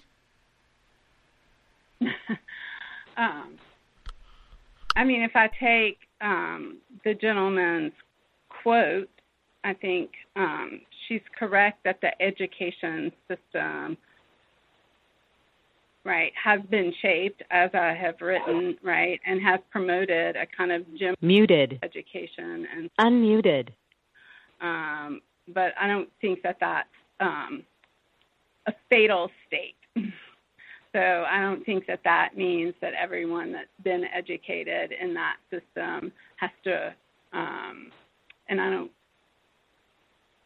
that's just a huge statement. I don't believe that you have to be a racist. Right? I don't think it's a fatal proposition. I think racism is learned, and I think racism can be unlearned. Now, I don't think that happens overnight, but I think it is not, it is, people wouldn't work so hard to teach it and to establish it and to make it into systems, right? They wouldn't have to work so hard if it didn't have to be learned, and therefore I think it can also be unlearned. So that is why I disagree with that statement. Okay. Mr. Blue, did you have another question, sir?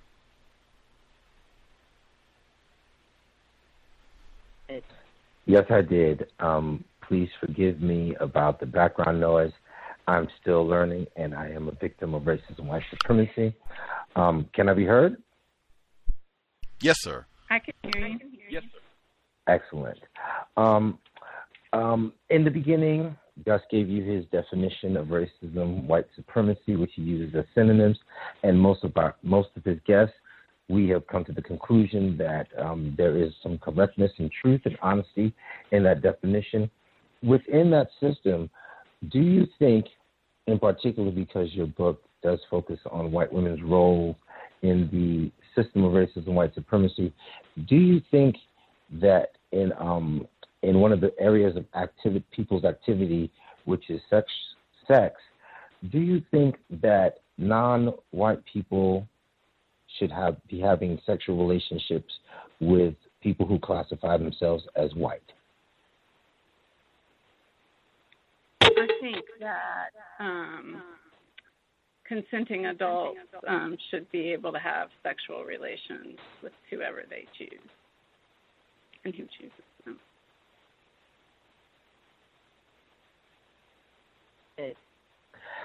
And based on some of the research that you have done, and I'm sure that you've done extensive research into the history of just relationships and relations between non-white people and people who classify themselves as white, from, say, enslavement to present day, do you think that sexual relationship between white and people who classify themselves as white and non-white people, what has it done to produce justice within the system of racism, white supremacy, or change the refinement of racism, white supremacy for non-white people? Now, I don't know that I can answer that question. I think I can talk about the larger politics of that, but I haven't studied in the same sort of academic or disciplinary rigor interracial relationships. Right? I've studied what white supremacists have said about interracial relationships.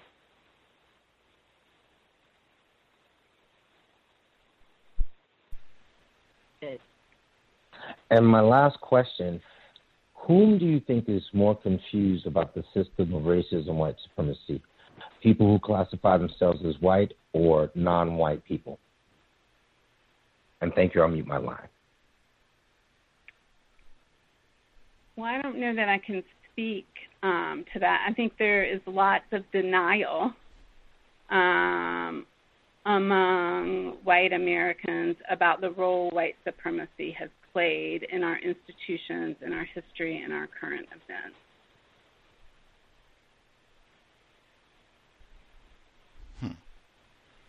And there are lots of professions of sort of innocence, but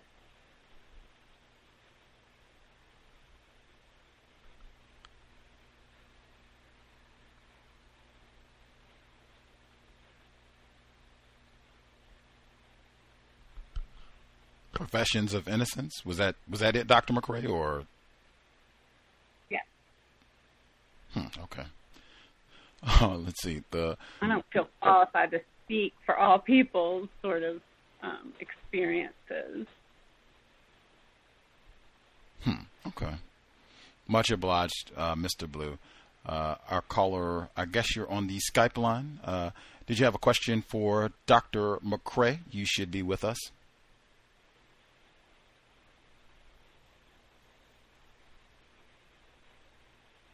Caller on the Skype line, you just listening, or did you have a question?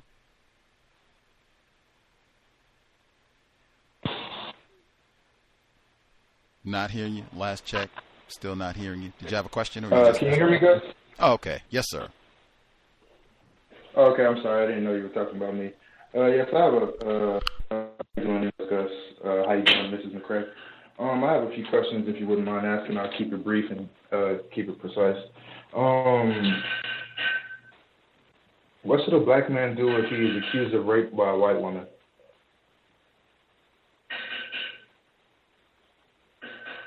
Hello? Yeah. I don't know. I mean, right, the one answer would be, right, ideally you could go to the justice system to sort of seek justice, but we know that does not work. So in many cases, so I don't know. Is that even, you saying you don't know, is that even considering the context under which you study as far as white supremacy? Because wouldn't you be able to use that previous context into current society and apply some type of... Well, the recourse would have been to flee, right, in the period I studied. If you were accused in the Jim Crow South of raping a white woman, that accusation often carried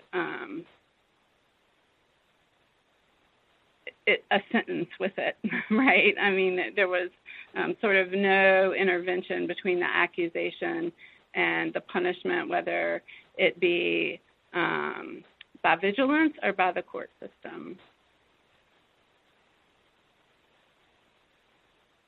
Okay. Next question. I was waiting for this question. How do you think Ben Tillman influenced the current generation of white people, not just in North Carolina or South Carolina, in general, globally, United States, but yeah. Yeah. So I don't know globally, and I think what Ben Tillman did, right, was show how sort of white supremacist politics could be used to shape the political trajectory, right, of a state, and how it could be used to build political coalitions that created racial injustice and that sustained and supported racist violence. I think Steve Kantrowitz's work on Ben Tillman is particularly helpful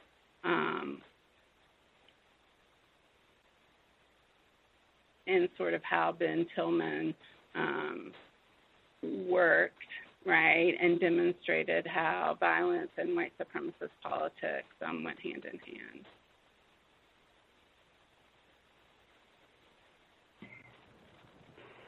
hand.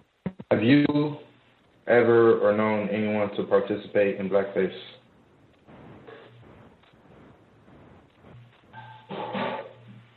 No. How can racism be unlearned? Oh, go ahead. I'm sorry. How can racism be unlearned? Oh, was you going to say something to that last question? I think I interjected. No, not personally.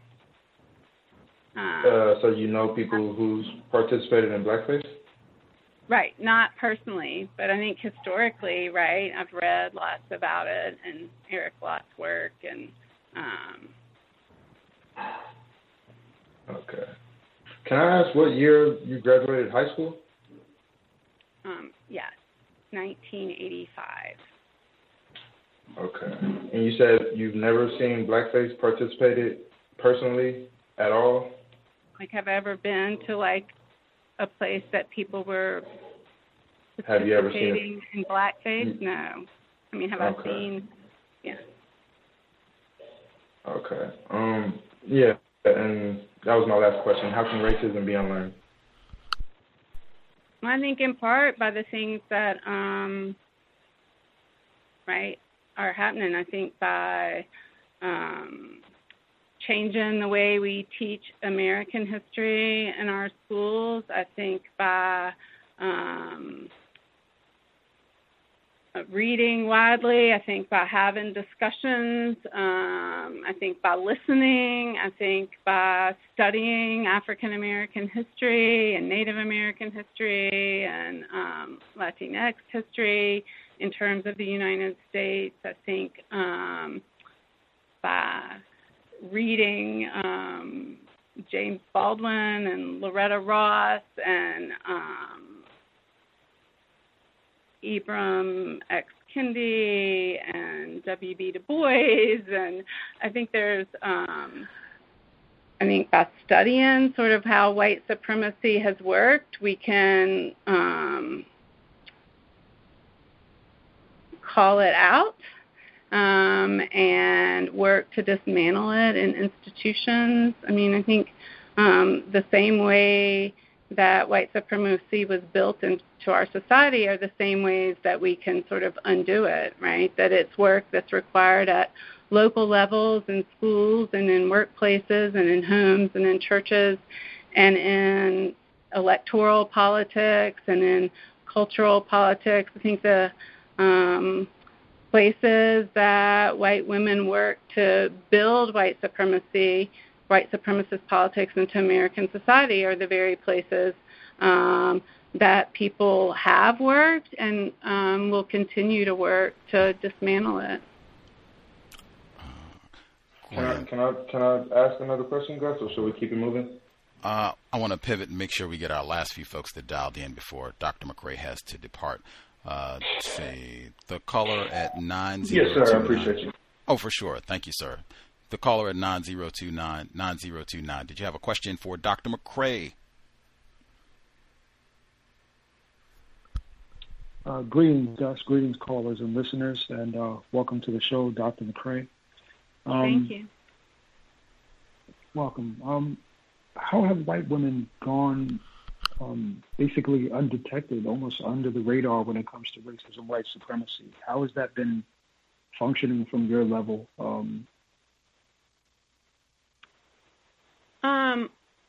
Well, I think it depends on who you're talking to about it being undetected. I think, right, in the Jim Crow South and in the Jim Crow Nation, black women knew that this work was going on, and black men knew this work was going on. I think why has it been undetected in sort of historical research and in the way we talk about history is a different sort of question. And I think there's a kind of gender essentialism that's built in to ideas about women's political activity. I think if you look at even recently, if we think about the elections and the headlines that talk about surprise, right, that white women voted a particular way, and really the historical evidence is there that suggests that we shouldn't be surprised. So I think part of it is we're in Women's History Month, and the story of women in American history that is often told, right, is about the women sort of pushing for an expansion of democracy, and that's a really important story, but that's not the only story. And so I think that story came to sort of occupy the first wave of scholarship on women, and that And so some of these cases weren't looked at. You know, this notion that women have been sort of moral arbiters and would clean up politics and have this sort of maternal ethos that spreads, you know, to a larger population, I think are sort of tropes that have shaped the way that we've looked at women and maybe shaped the questions that we have not asked.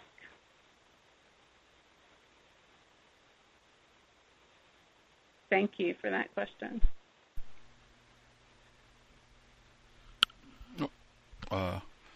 Much obliged, caller who dialed in. I guess that was your question, sir? Sorry there, Mark.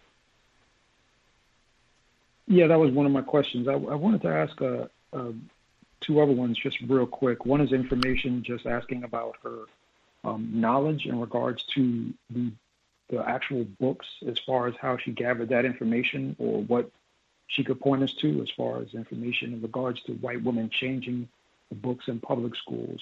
Where did you get that information, Mrs. McRae? If you don't mind me asking, if anything I could look into. For sure. Well, so there's work by Karen Cox that looks at the United Daughters of the Confederacy, and they were really central in this sort of textbook selection and textbook censorship. And so I think her work that has looked at the United Daughters of the Confederacy, I looked at women's papers who had been involved in the United Daughters of the Confederacy that were archived at the University of Georgia, among other places, and looked at the kind of and uncovered the kind of essay contests that they conducted in schools. And so that, in terms of primary research, the United Daughters of the Confederacy periodical, the Daughters of the American Revolution periodicals, were sort of the primary materials that I looked at to sort of uncover that story. Okay. And one last question, just why are white women such as yourself interested in this field, and what do you hope to accomplish by doing this? That's what I'm actually asking. Well, I think as a historian, right, my interest has been sort of how systems of inequity are maintained. I'm interested in inequities in public education. I'm interested in why the system of racial segregation was so long-lasting and its different manifestations. And so I think from like a professional standpoint, those are the questions that have sort of shaped the body of research that I've done and am doing. And I also think that we live in a world that it's really critically important for us to figure out, right, who's working, who's doing this work, and where they're doing this work, and be sort of vigilant in dismantling it. So from like a humanity sense, I want to live in a better world, and in order to do that, I think, in addition to sort of my historical work, I think it's important for me and I hope others, right, to understand sort of how these systems are sustained so we can begin a more collective effort, or we can instruct or offer models for how people can sort of begin to erode the system of inequality that has caused just untold damage to humanity, to our nation, to people and mothers and fathers and families and children. And so I think that from like a human sense Okay. Thank you. Thank you for your time and energy. Thank you. Alex in Austin, do you have a question for Dr. McRae? Can I be heard? Yes, sir. Oh, thank you. Hi, guys. Hello, Dr. McRae. Welcome. Hello. I'm sorry if you already addressed this. Would you describe yourself as a racist? No. How about in your time growing up, would you describe your mother and father or your guardians as racists?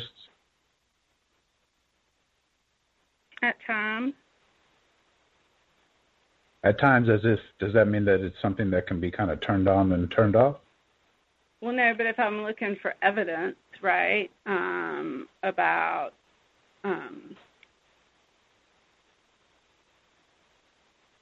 do they believe in human equality, right, and would they deny investment in white supremacy? Yes.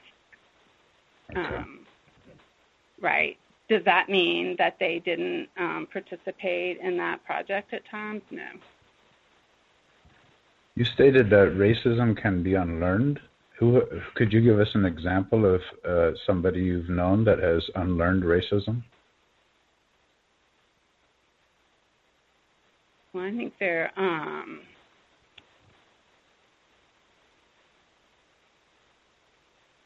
I think there are examples of somebody you Robert know, preferably, Seller. maybe somebody you know, like personally.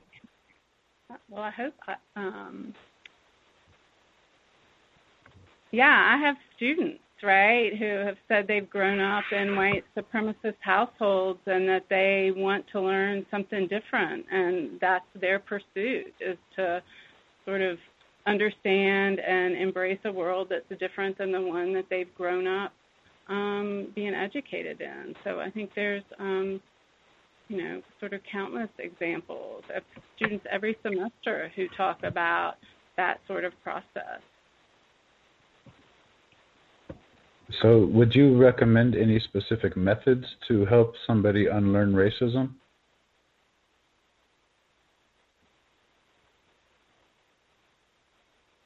Well, I'm a historian, so I would recommend reading, right? I would recommend educating yourself about history, about spirituality, about philosophy. I would say go read James Baldwin. I would say look at the sort of breadth of American history and read as, we're talking about it in sort of a national sense, read as widely as you can, right, and study to unlearn, right, to understand the past and to unlearn and recognize, right, the falsehoods and the damage that's being perpetuated. Can I ask, is English your first language? It is. Are you fluent in any other languages? I am not fluent in any other languages.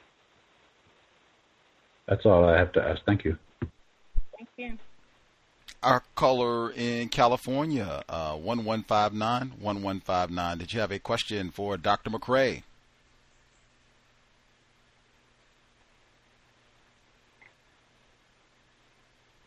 You just listening, or did you have a question for Dr. McRae? 1159.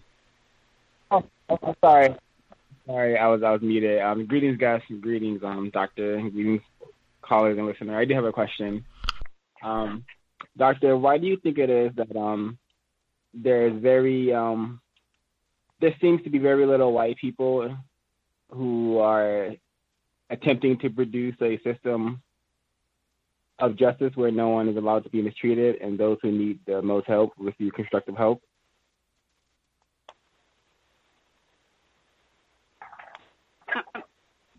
I'm sorry, I didn't hear the question. Why do you think there is so little white people attempting to produce a system where no one is allowed to be mistreated and those who need the most help receive the most help?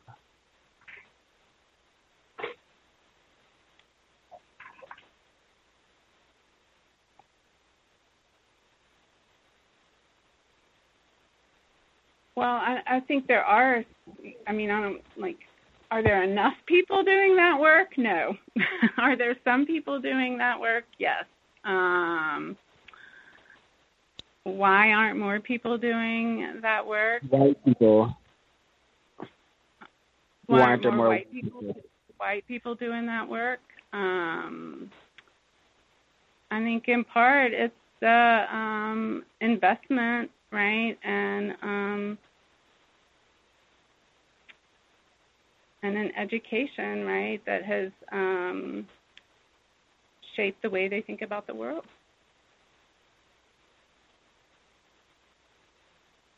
I think there's those who are invested in a system of white supremacy. There's those that deny that system is working.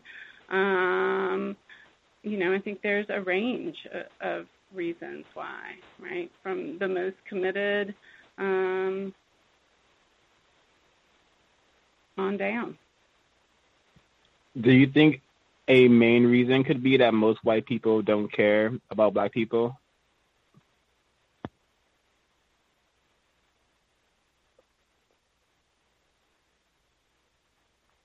Could that be a reason? Yes, that could be a reason.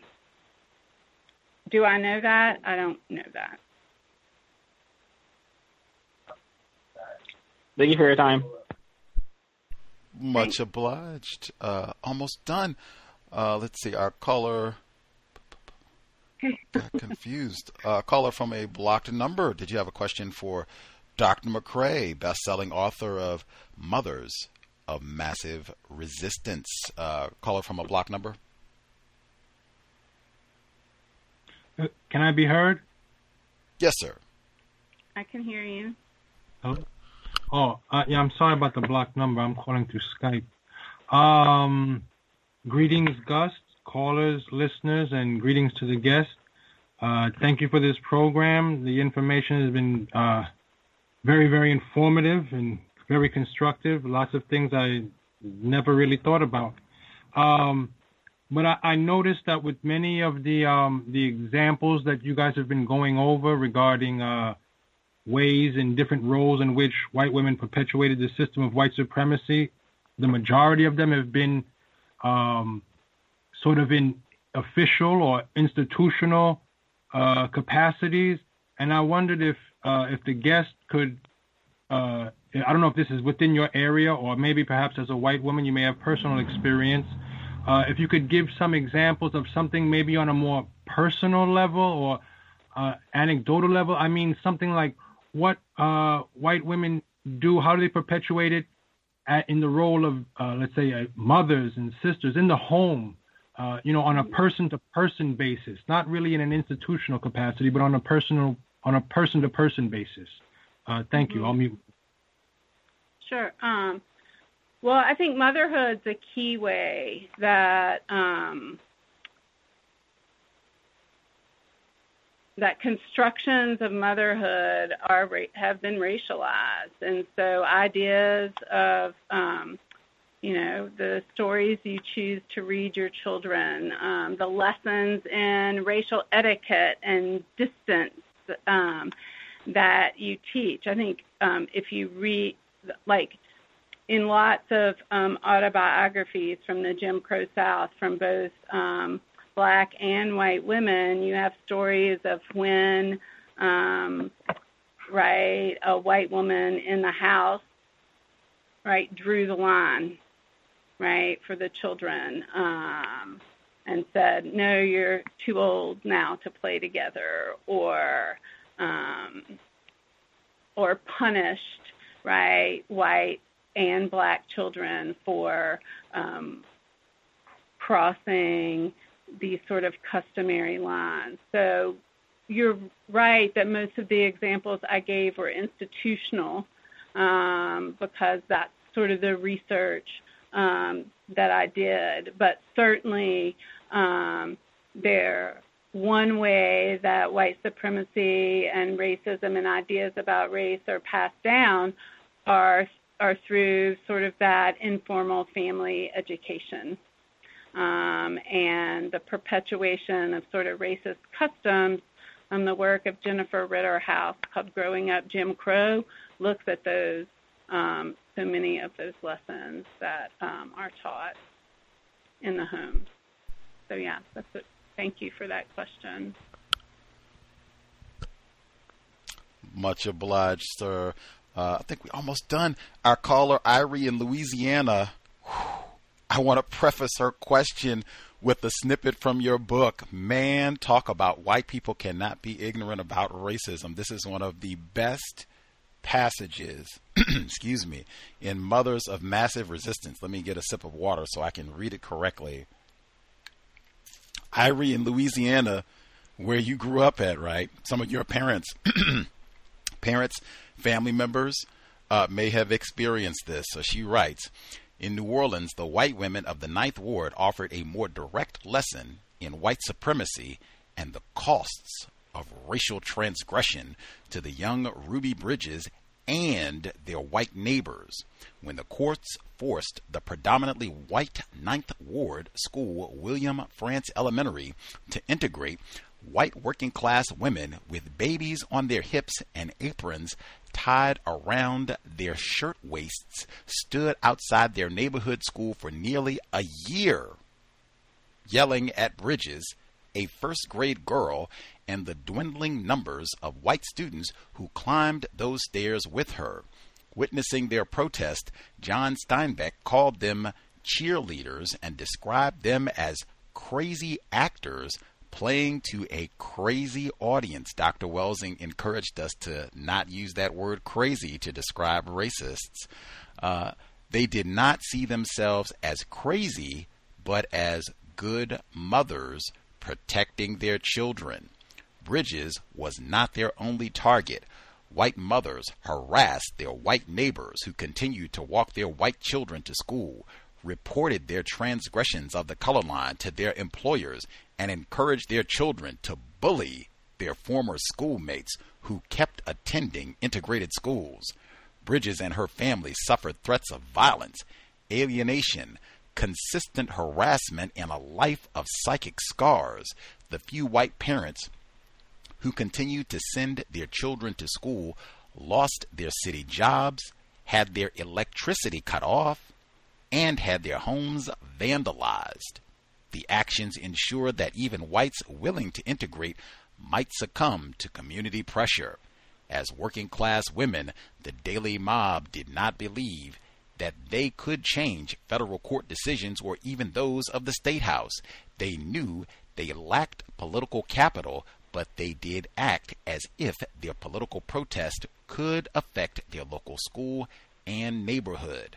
Without the economic security or stability to escape the suburbs, they protected their investments in white privilege, should be white supremacy, where they could, in their homes, in their schools, and on their streets. In New Orleans, as in Little Rock, white women demonstrated how invested they were in white supremacy. At the same time, they taught their own children that maintaining school segregation was worth more than their education or their neighborhood friendships. Dedication. Irie in Louisiana, did you have a question for Dr. McRae? Yeah, that's crazy. I used to pass. It's not crazy. It's not crazy. No. I'm sorry. Right. I got to read the Word Guide, and I'm still going through the ISIS papers. But I used to, we used to have to drop a kid off at that school, and I learned about it, and I didn't understand the fury then. And hearing that's tragic. So I had two questions. I didn't get to hear everything, but I didn't want to miss the chance to ask your guest a question. So thanks for being on the show. And hello, Gus, and hello to the people on the line. So my first question was, pardon if you discussed this, but this is what I'm wondering. Why do white women dominate in primary education in America, North America, well, specifically the United States? As teachers and PTA members, and is that what, like, teachers, school boards and teachers, school boards, counselors, therapists, PT, right. teachers, all that, the people that, make the IEPs and social work, even paraprofessionals. So I think there's like a couple of kind of like historical answers. First of all, education was open to women, right? And so for generations, it was a professional job, right, open for women. It was dominated by women. Over 82% of elementary school teachers in the 1930s and 40s were women. I think the other thing is when in 1954, when the Brown decision desegregated schools, and in the way it was implemented, lots of black educators and black principals who had worked in segregated schools lost their job, right, as a result of integration. So I think so often when we talk about racial integration, we talk about the students, but there's a huge loss in black communities of the jobs of educators and principals. And so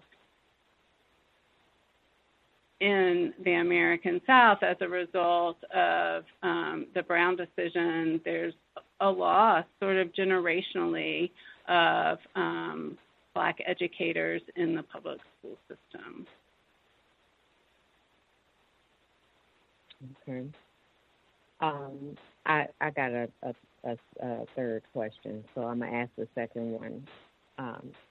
You said something about people educating themselves by reading. You gave a list of authors.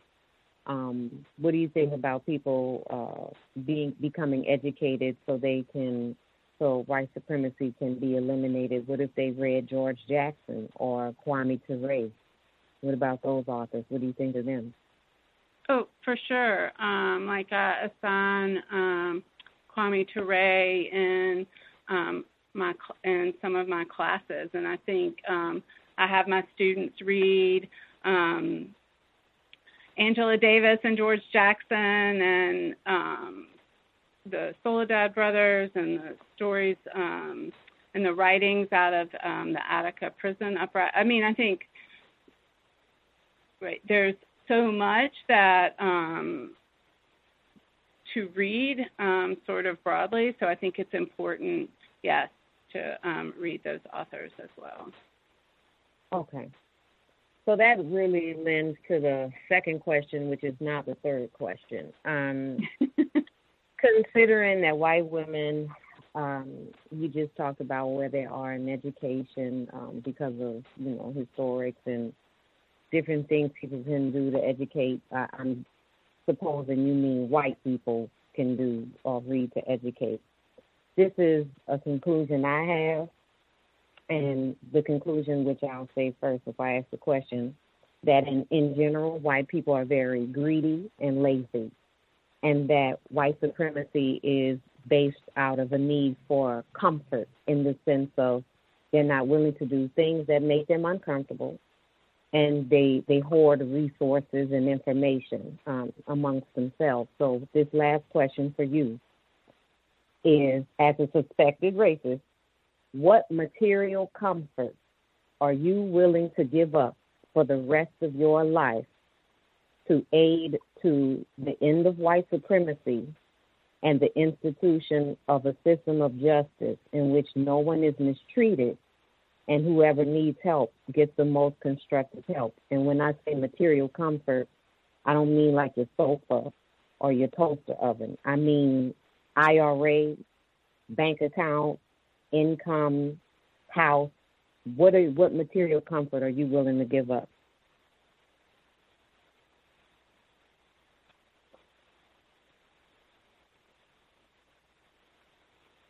Well, I hope that my sort of commitment to sort of education, right? And Wait. I don't want to be rude. Material, concrete. So, like, would I give, how much money or wealth would I give to endeavors that would end white supremacy? Not necessarily give out. I'm gonna say it again. Something that you get now that you've probably been getting and foresee getting into the future, that is of, let's say, economic value, whether it's money or whether it's something considered as personal so-called property, not intellectual property.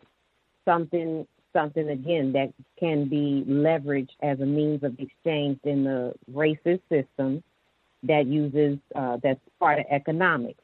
What are you willing to give up for the rest of your life? So if it's, for instance, I don't want to give you an answer, but if it would be your the income you make from teaching at the university, where you still teach but you don't get paid, what are you willing to give up in order to help replace the system with justice? Because we're at a disadvantage also, not just mentally, but we're also at a disadvantage economically.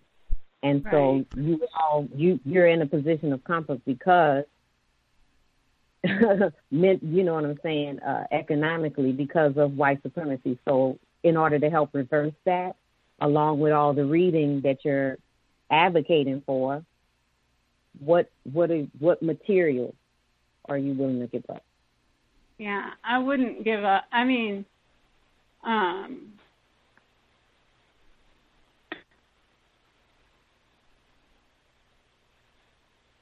I don't think I understand, like, if you mean, like, would I leave my teaching position so that, and give up that sort of my economic livelihood? No. I don't want to take too much time just in case you have to. Yeah, I don't really I mean. So let me say it plainly. Would you teach what you're teaching now, which you claim is in the pursuit of replacing white supremacy with justice? Would you do that for the rest of your life from this day forward if they told you would not get paid? No. No, I would not do this for the rest of my life if I was not getting paid, I don't think. Would I read? Okay. Would I write? Yes. But would I give up my job right now? No, I wouldn't. You do realize there were black people that had to work for free, right, for all their lives, and you wouldn't do that? I do realize that, and I think that is completely,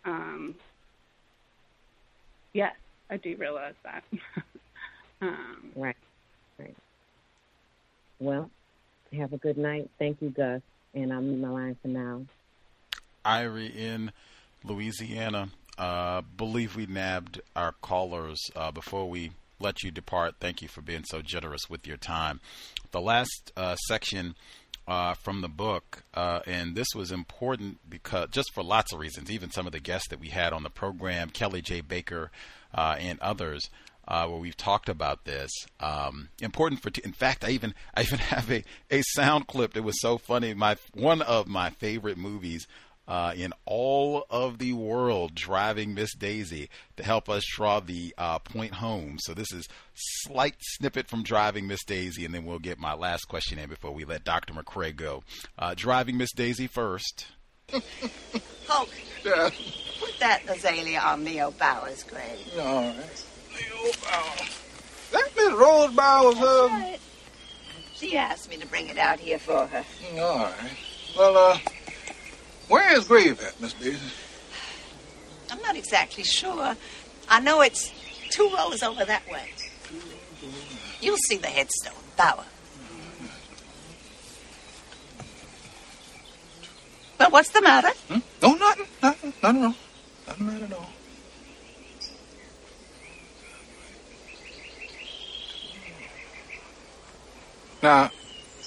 Now, Miss Daisy, you said... I told you, it's 2 rows over that way.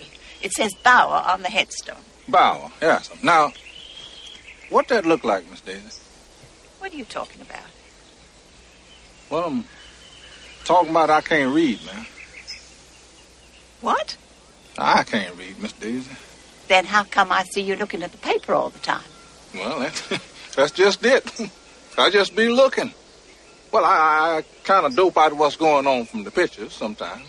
You know your letters, don't you? Oh, yes, ma'am. I know my ABC is pretty good. I just can't read. Stop saying that. You're making me mad. If you know your letters, then you can read. You just don't know you can read. Ma'am? I taught some of the stupidest children God ever put on the face of this earth, and all of them could read well enough to find the name on the tombstone. Well, yes, Miss. The name is Bauer. Yes, Bauer. What does that B letter sound like? B? Of course. That's the last part. Bauer. What letter sounds like Aura. So the first letter is a B. And the last letter is a Aura. B-R. B-R. Even sounds like Bauer, doesn't it? It sure do, Miss Daisy. It sure do. That it? That's it. We ain't gonna worry about what come in the middle. No, not right now. That'll be enough for you to find it. Go on now. Yes, all right. Go on now. Woo! One of the greatest films of all time. It does not get better than Hollywood. A chuckling, illiterate, black male chauffeur to drive around a racist white school teacher who you probably wouldn't even think of as a racist if you watch the movie, but white women like her are the reason this black male chauffeur is illiterate and cannot find the gravestone. Now, to pivot back to mothers of massive resistance, isn't Morgan Freeman the greatest national treasure? She writes, soon, make sure we get the names correct, soon Nell Battle Lewis introduced her weekly column, Incidentally, which would run almost uninterrupted for the next 45 years. Dedication. Prophetically, her column began with a scene in a park depicting two black men and one black woman whose contented laughter, like what we just heard, broke forth frequently, and the red meat of the melon disappeared rapidly. Later, her caricatures acknowledged the calming comfort offered by deferential Negroes who wave to you even when they don't know you. Contented black North Carolinians joined Lewis's frequent romanticized depictions of black-white relationships embodied in her print tributes to Mammy. She noted that the ties between Mammy and her white children were more than imaginative gossamer, as she lamented a system based on paternalism that was now passing with the changing times. In return for their loyalty and love, Lewis said that mammies would receive no earthly reward but the same spiritual reward as white folks they worked for. Religion of white supremacy. In fact, the mammy of her childhood claimed she came as near being Christian as anyone who ever lived. For Lewis, mammies embodied the epitome of black leadership, serving in a positions of deference, devotion to independency to white middle-class women. She goes on. I thought that was so important and even related to what we heard from Driving Miss Daisy, because you write that sometimes the racist white supremacists, they could kind of alter their approach to business. Sometimes they could be really overtly racist, and sometimes they could make it sound as though they had black friends, and as though they liked black people or wanted to support Booker T. Washington or whatever, as long as it was separate, white-dominated, and deferential black people. You see these kind of period pieces romanticized regularly, I think, in television, film throughout. Driving Miss Daisy. Did you have a thought on that one, Dr. McRae? I mean, I think the passage in the book and the clip that you played are echo each other. Right, one a Hollywood production, and one the writings of a woman in the 1920s. So I think your examples that you pulled out, I think, speak to the sort of consistency over time of that imagery and its power. I think Driving Miss Daisy, much like Birth of a Nation, which you talk about in the book as well, the power of Hollywood to reinforce these notions of white supremacy and even the role of white women. And if you just want to pick two films, Driving Miss Daisy and Birth of a Nation, the role of white women in those films that are, I would say, should be thought of maybe one and the same. Maybe people don't think of them in that manner. It has been a hoot discussing. I'm sorry? No, I was like Gone with the Wind. I mean, you can add, Blockbuster in the 30s, right? The same sort of the role of white women there. The Help, it's quite a few that you can, pick out, white women and their role in all of this. I've said the child labor laws, that clip was important, but you talked about the child labor laws and the failure to get those passed within that same chapter, and it just stuck out to me as important. I've kind of lumped that in some my collective analysis in terms of white people not putting very much value on children, and child labor laws is another one. It's not exactly like white people in the U.S. were proud and expeditious in passing laws to protect the welfare of even white children in the labor force. Is that correct? Yeah, I mean, there's lots of opposition, particularly among the same crowd that supports racial segregation, that child labor laws that would usurp the state's ability to control and organize the labor of its citizens, children or not. And so opposition to federal child labor laws coincided with a commitment to racial segregation for many people. Lots of important info. Could talk about it for a long time. Much obliged for indulging, sharing enough time to get through all of our callers and what have you. Our guest has been Dr. Elizabeth Gillespie. I thought it was going to be an hour. We had lots of callers. I didn't know it was going to be so much interest, but we did have a lot of folks who knew about your book in advance. So, I'm thankful we were able to get through all the callers and all of their robust questions. Check out Mothers of Massive Resistance. I took lots of notes and highlights. You'll even see the, I think, correct pronunciation of the word nigger. Nigra even pops up in the book. It's amazing. But much obliged, Dr. McRae, for hanging out, answering our questions this Wednesday evening. Women's History Month, no less. What a way to start the month. Thank you. Thanks for having me. For sure. Evening, Dr. McRae. It has been a hoot. Again, we've been discussing Mothers of Massive Resistance here on the Cows. I know a lot of listeners already knew of the work. Thank you, Dr. McRae. We'll keep an eye out on your future works, and maybe we can have you back on the program, continue to discuss the importance of white women and the role of white supremacy. But much obliged for your time and energy, ma'am. Let's see. Thank you. Thanks sure. For your callers, too. For sure. Thanks to the callers also. Lots of great questions for Dr. McRae this evening. We will be here tomorrow. The book club, I can't believe it. Like, our timing, it's Women's History Month.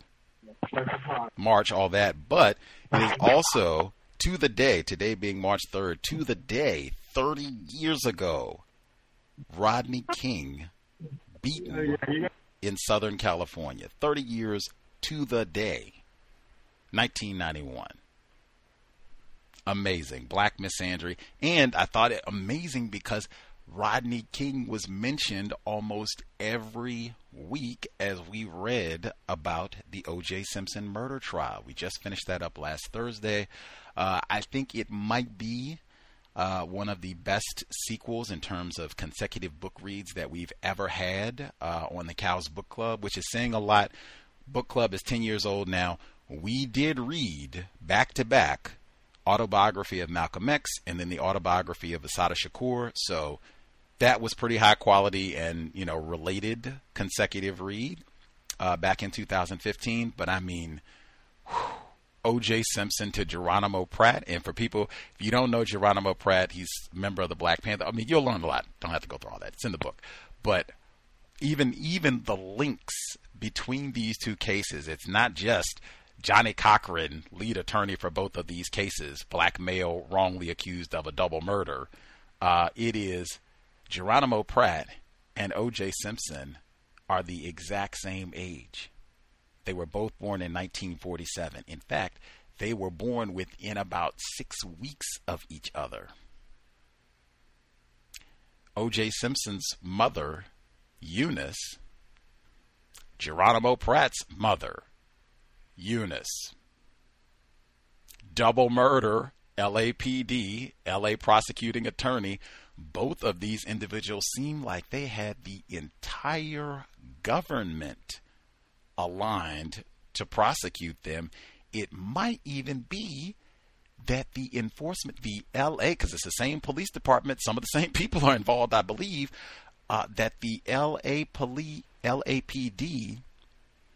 they knew, it's no doubt, they knew Geronimo Pratt did not commit these murders. No doubt, no ifs, no ands, no buts. Wrongfully incarcerated, wrongfully convicted. We know he didn't do it. It may be that in both instances, they knew we got a black male who did not commit these crimes. Whatever. Convict them anyway. That's what we do. Niggers. The overlap is amazing. Absolutely amazing. Wait, even when you hear the introduction tomorrow, they were going to talk to Geronimo Pratt and Johnny Cochran after they were released. And of course, O.J. Simpson had to come up because that was, I think, about a year and a half after O.J. Simpson verdict in the criminal trial. Then Geronimo Pratt was released about a year and a half later. So amazing. I'm so glad that we're reading them back to back tomorrow, 8 p.m. Eastern, 5 p.m. Pacific. We got lots of feedback from many, many people, C.O.W.S listeners. Many folks even said, I normally do not pay attention to the book club at all. I don't care nothing about that. Like, whatever. I can't listen to someone read or whatever, but they listened to O.J. Simpson, and many of them were stunned. I guess they thought he did it also, or, didn't pay attention to it. Lots of things in that range. Just didn't know. Wowee, you can learn a lot about racism through O.J. Simpson. The same applies to Geronimo Pratt, and it would be extra because you will also be learning a lot about the Black Panther Party and COINTELPRO, which is something Geronimo Pratt said himself. He said, man, it seems like not too many people know very much about COINTELPRO, and there should be lots more scholarship on what this was all about. There is quite a bit of detail in the book we're reading, Last Man Standing, Tragedy and Triumph of Geronimo Pratt. Even O.J. Simpson is mentioned in the book, but it's way later because, they got to go through. Geronimo Pratt had been in prison for 25 years by the time we got to the O.J. Simpson trial. But O.J. is mentioned in the book also. But I'm looking forward. Johnny Cochran is front and center. The brilliance of Johnny L. Cochran Jr., who said this case is the most important case of his life. Not the O.J. Simpson trial, although it's exactly the same trial, but this case, in fact, this case probably prepared him to be like, oh yeah, they probably did the same thing. They do this all the time. Yeah. Some nigger will be like, yep, he did it. Yeah. Put the glove here. Yeah. Mark Furman. Yeah. Seen all that before.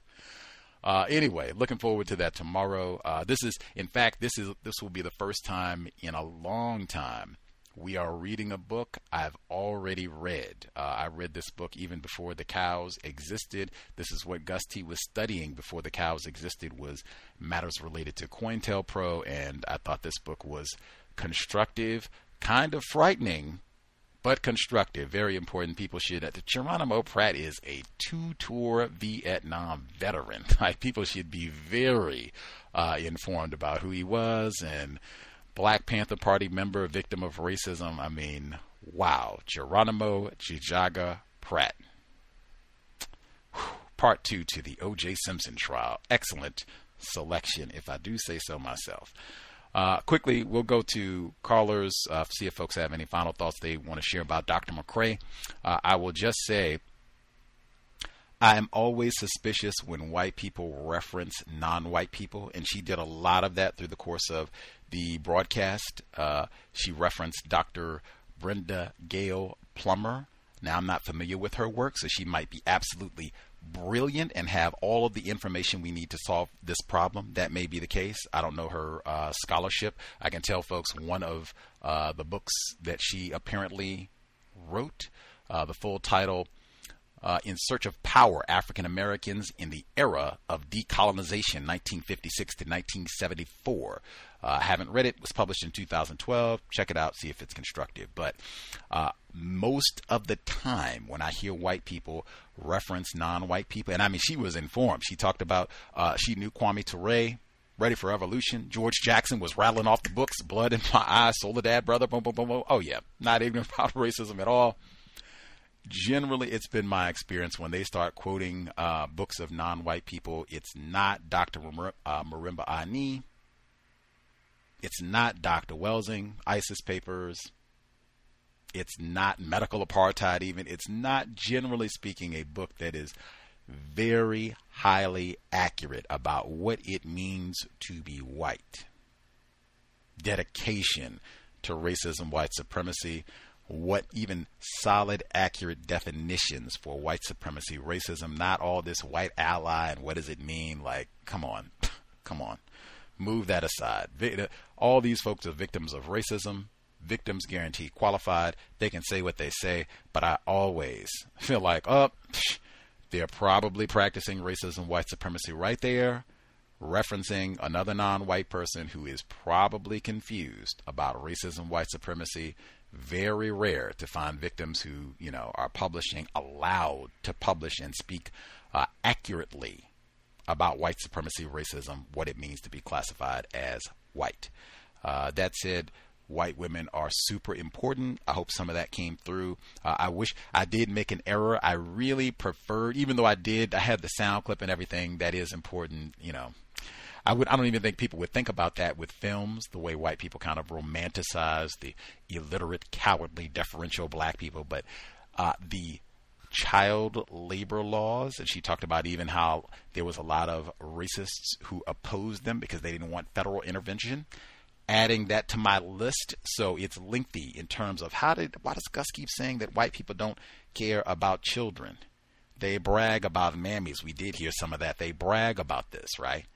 The Help, they have tons of movies that span generations. You can't say decades, generations where they have bragged about turning over their white children to black people to nurse wet, diapers, the whole nine. The Boy Scouts, they're out of business. Sexual abuse of children.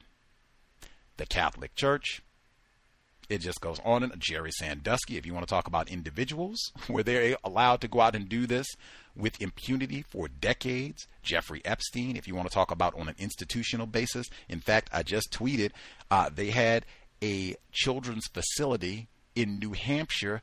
They said for 60 years, they allowed abuse to run rampant. Hundreds of children sexually abused, violated for 60 years.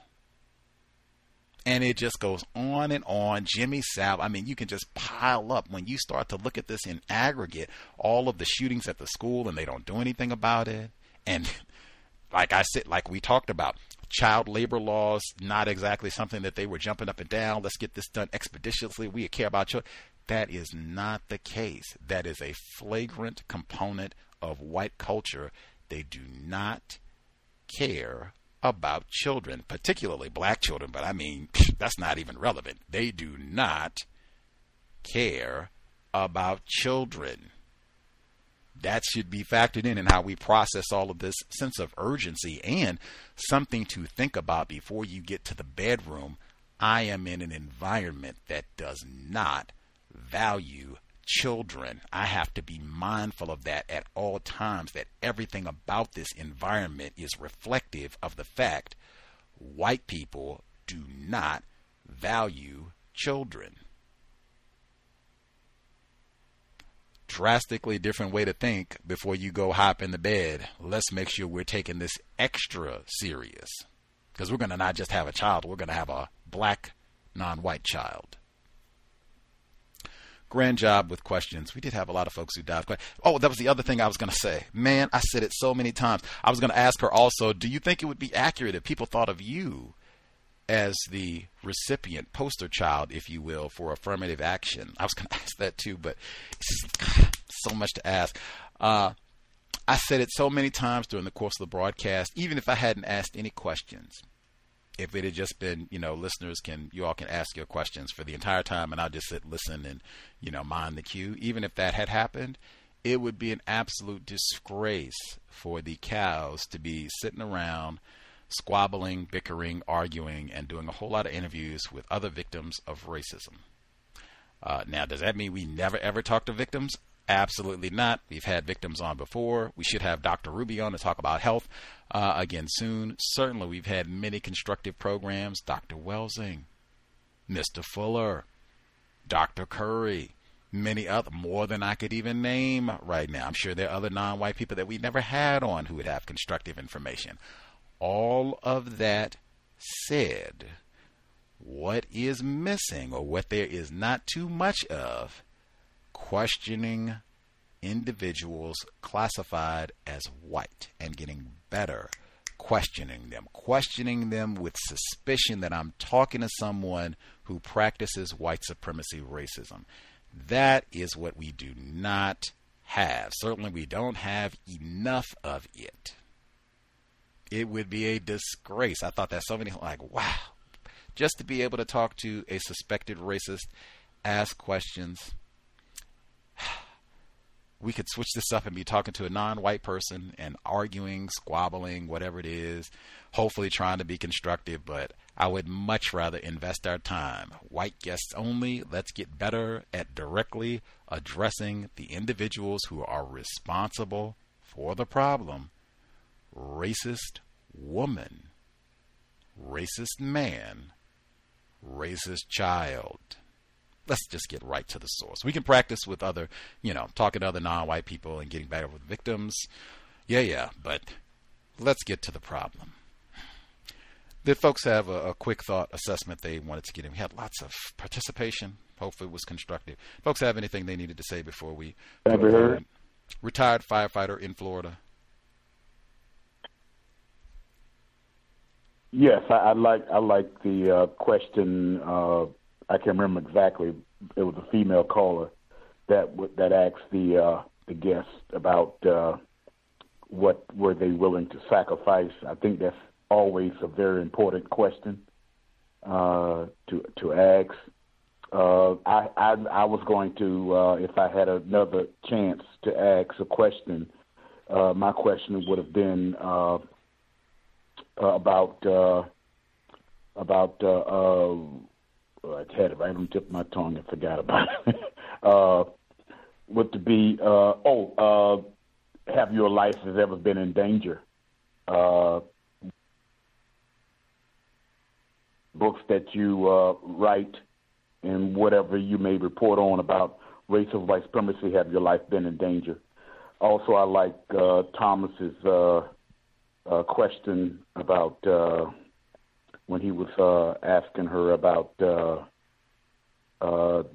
commonality, if it's possible, commonality between black females and white females over this term that's called feminism.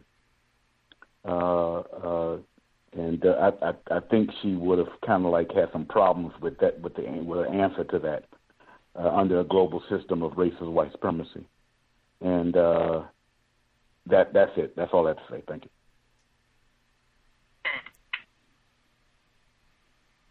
Much obliged, retired firefighter.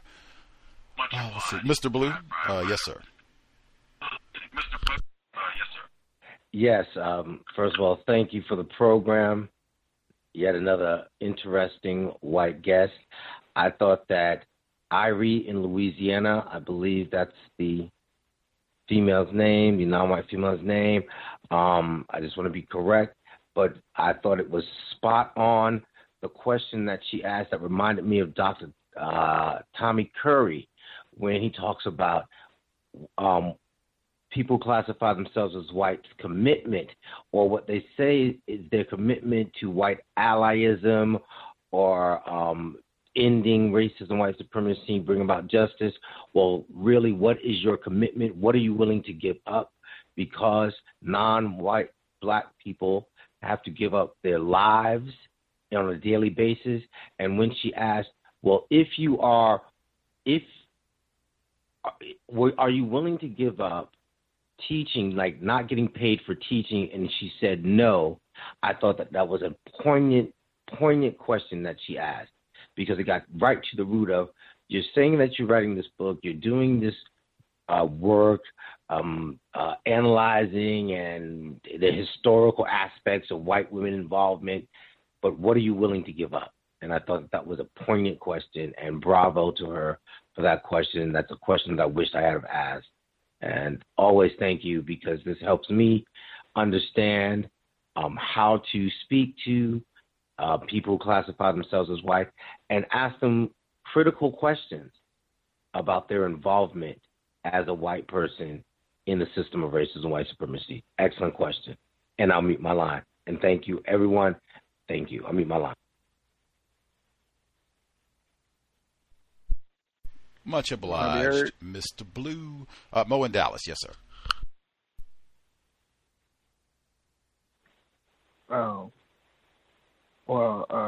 I enjoyed the program as well. I was kind of like, I wasn't shocked, but I guess I was. It was frustrating with how vague the guest could be with answering questions. Like so I have to learn how to structure my questions in a way that doesn't allow for much maneuvering. But I did notice that she would kind of restate and restructure the question and then answer it. That's just something I noticed. I would have loved to ask her her opinion on Dr. Welsing's work.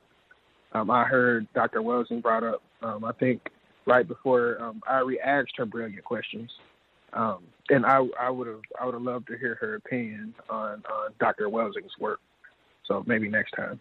Thank you. I'll mute my line. Hello. Ma'am. Yes, ma'am. Irie. Yeah, you know what? I feel kind of bad, but I'm a victim. So, Kwame Ture was on the forefront of my mind because I had just listened to one of his orations on organization and mobilization. And when she sounded off on the authors, he came forward, but all the authors, some of the authors that she listed, in my opinion, they're easy, or they're very, very indirect with the non-white authors, especially Dr. Chiende. I find that he's soluble to white people, and that's why they like him. And of course, they like Audre Lorde because of I believe it's her the sexual confusion. So when I thought okay, so I wonder was he Kwame Ture, because he would be, in my opinion, a little more direct than the rest of them. But I really do, and yes, y'all are right. I should have asked about especially Dr. Marimba or Dr. Frances Cress Welsing. But I found it real interesting how she twisted my question. And I made sure to be specific. I said, what material comfort of substance? I could be wrong, but I think I said that. And I said not something small, I think I said sofa or your toaster oven, because I played this game with white people before, and they were like, oh, well, I'd give up my iPhone. I had a white woman say that. So I made sure it was nothing stupid or frivolous. And then she was like, would I give up my job? No, I didn't ask that. I didn't ask that. But racist suspect. And it was a good show. So thank you, Gus, and thank you to the people on the line. Hotep.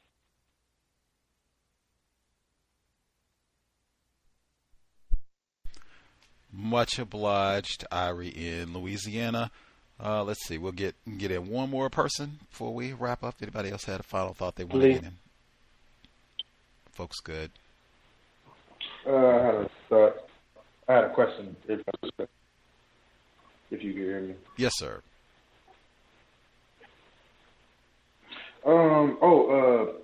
The podcast about Catherine Folsom. How do you spell that? I just tried to look it up on the internet and I couldn't find it. F-O-S-L is her last name. Catherine with a C. Catherine Folsom. The name of her book is Subversive Southerner. I think that was like 2014, 2015. Maybe once we get off the air, it's right in that time period, 2014, 2015, somewhere right in there. Okay, cool. And second thing is, Gus, I just wanted to, get on air and say that I retract my statement. Gus has not cussed at white women. Gus has not cussed at white people. He's done an extravagant job, very professional. I just want to go on record, go on air and say that for all the listeners, all the callers, all the guests. Appreciate you, Gus. Never will try to diminish anything you do. Keep up the good work. Much obliged, sir. I did see he did offer a retraction on Twitter. And even, like I said, I am, human being, so everybody is entitled to their, vanity or what have you. But on a counter-racist, like on a broader counter-racist spectrum, even this evening, I forgot who it was. One of the callers, they asked, thank you all for not speechifying. Lord Jesus. See, we can get through. That's my goal, is to be efficient, try to get to as many folks to get their question in. And sometimes people kind of put their hand up late, which kind of happened today. So I'll be thinking when I start going to people who call in that, okay, it's maybe just 2 or 3 people. And then it'll be like, ooh, now it's 10 or 15 people that have questions, where I would have maybe switched it up, or I went to the line earlier. But thank you all for not speechifying. Excellent job asking questions, everybody. All of that said, one of the callers asked, when they said, are there any ways that you've practiced racism? And she thought about it for a while. I was just going to get something to drink. And she said there was the one time where I believe she said it was a non-white person, one of her students. That's what it was. She said it was a student. They were having some sort of conversation about how can she improve her paper. And she said that the black female victim said whatever she said.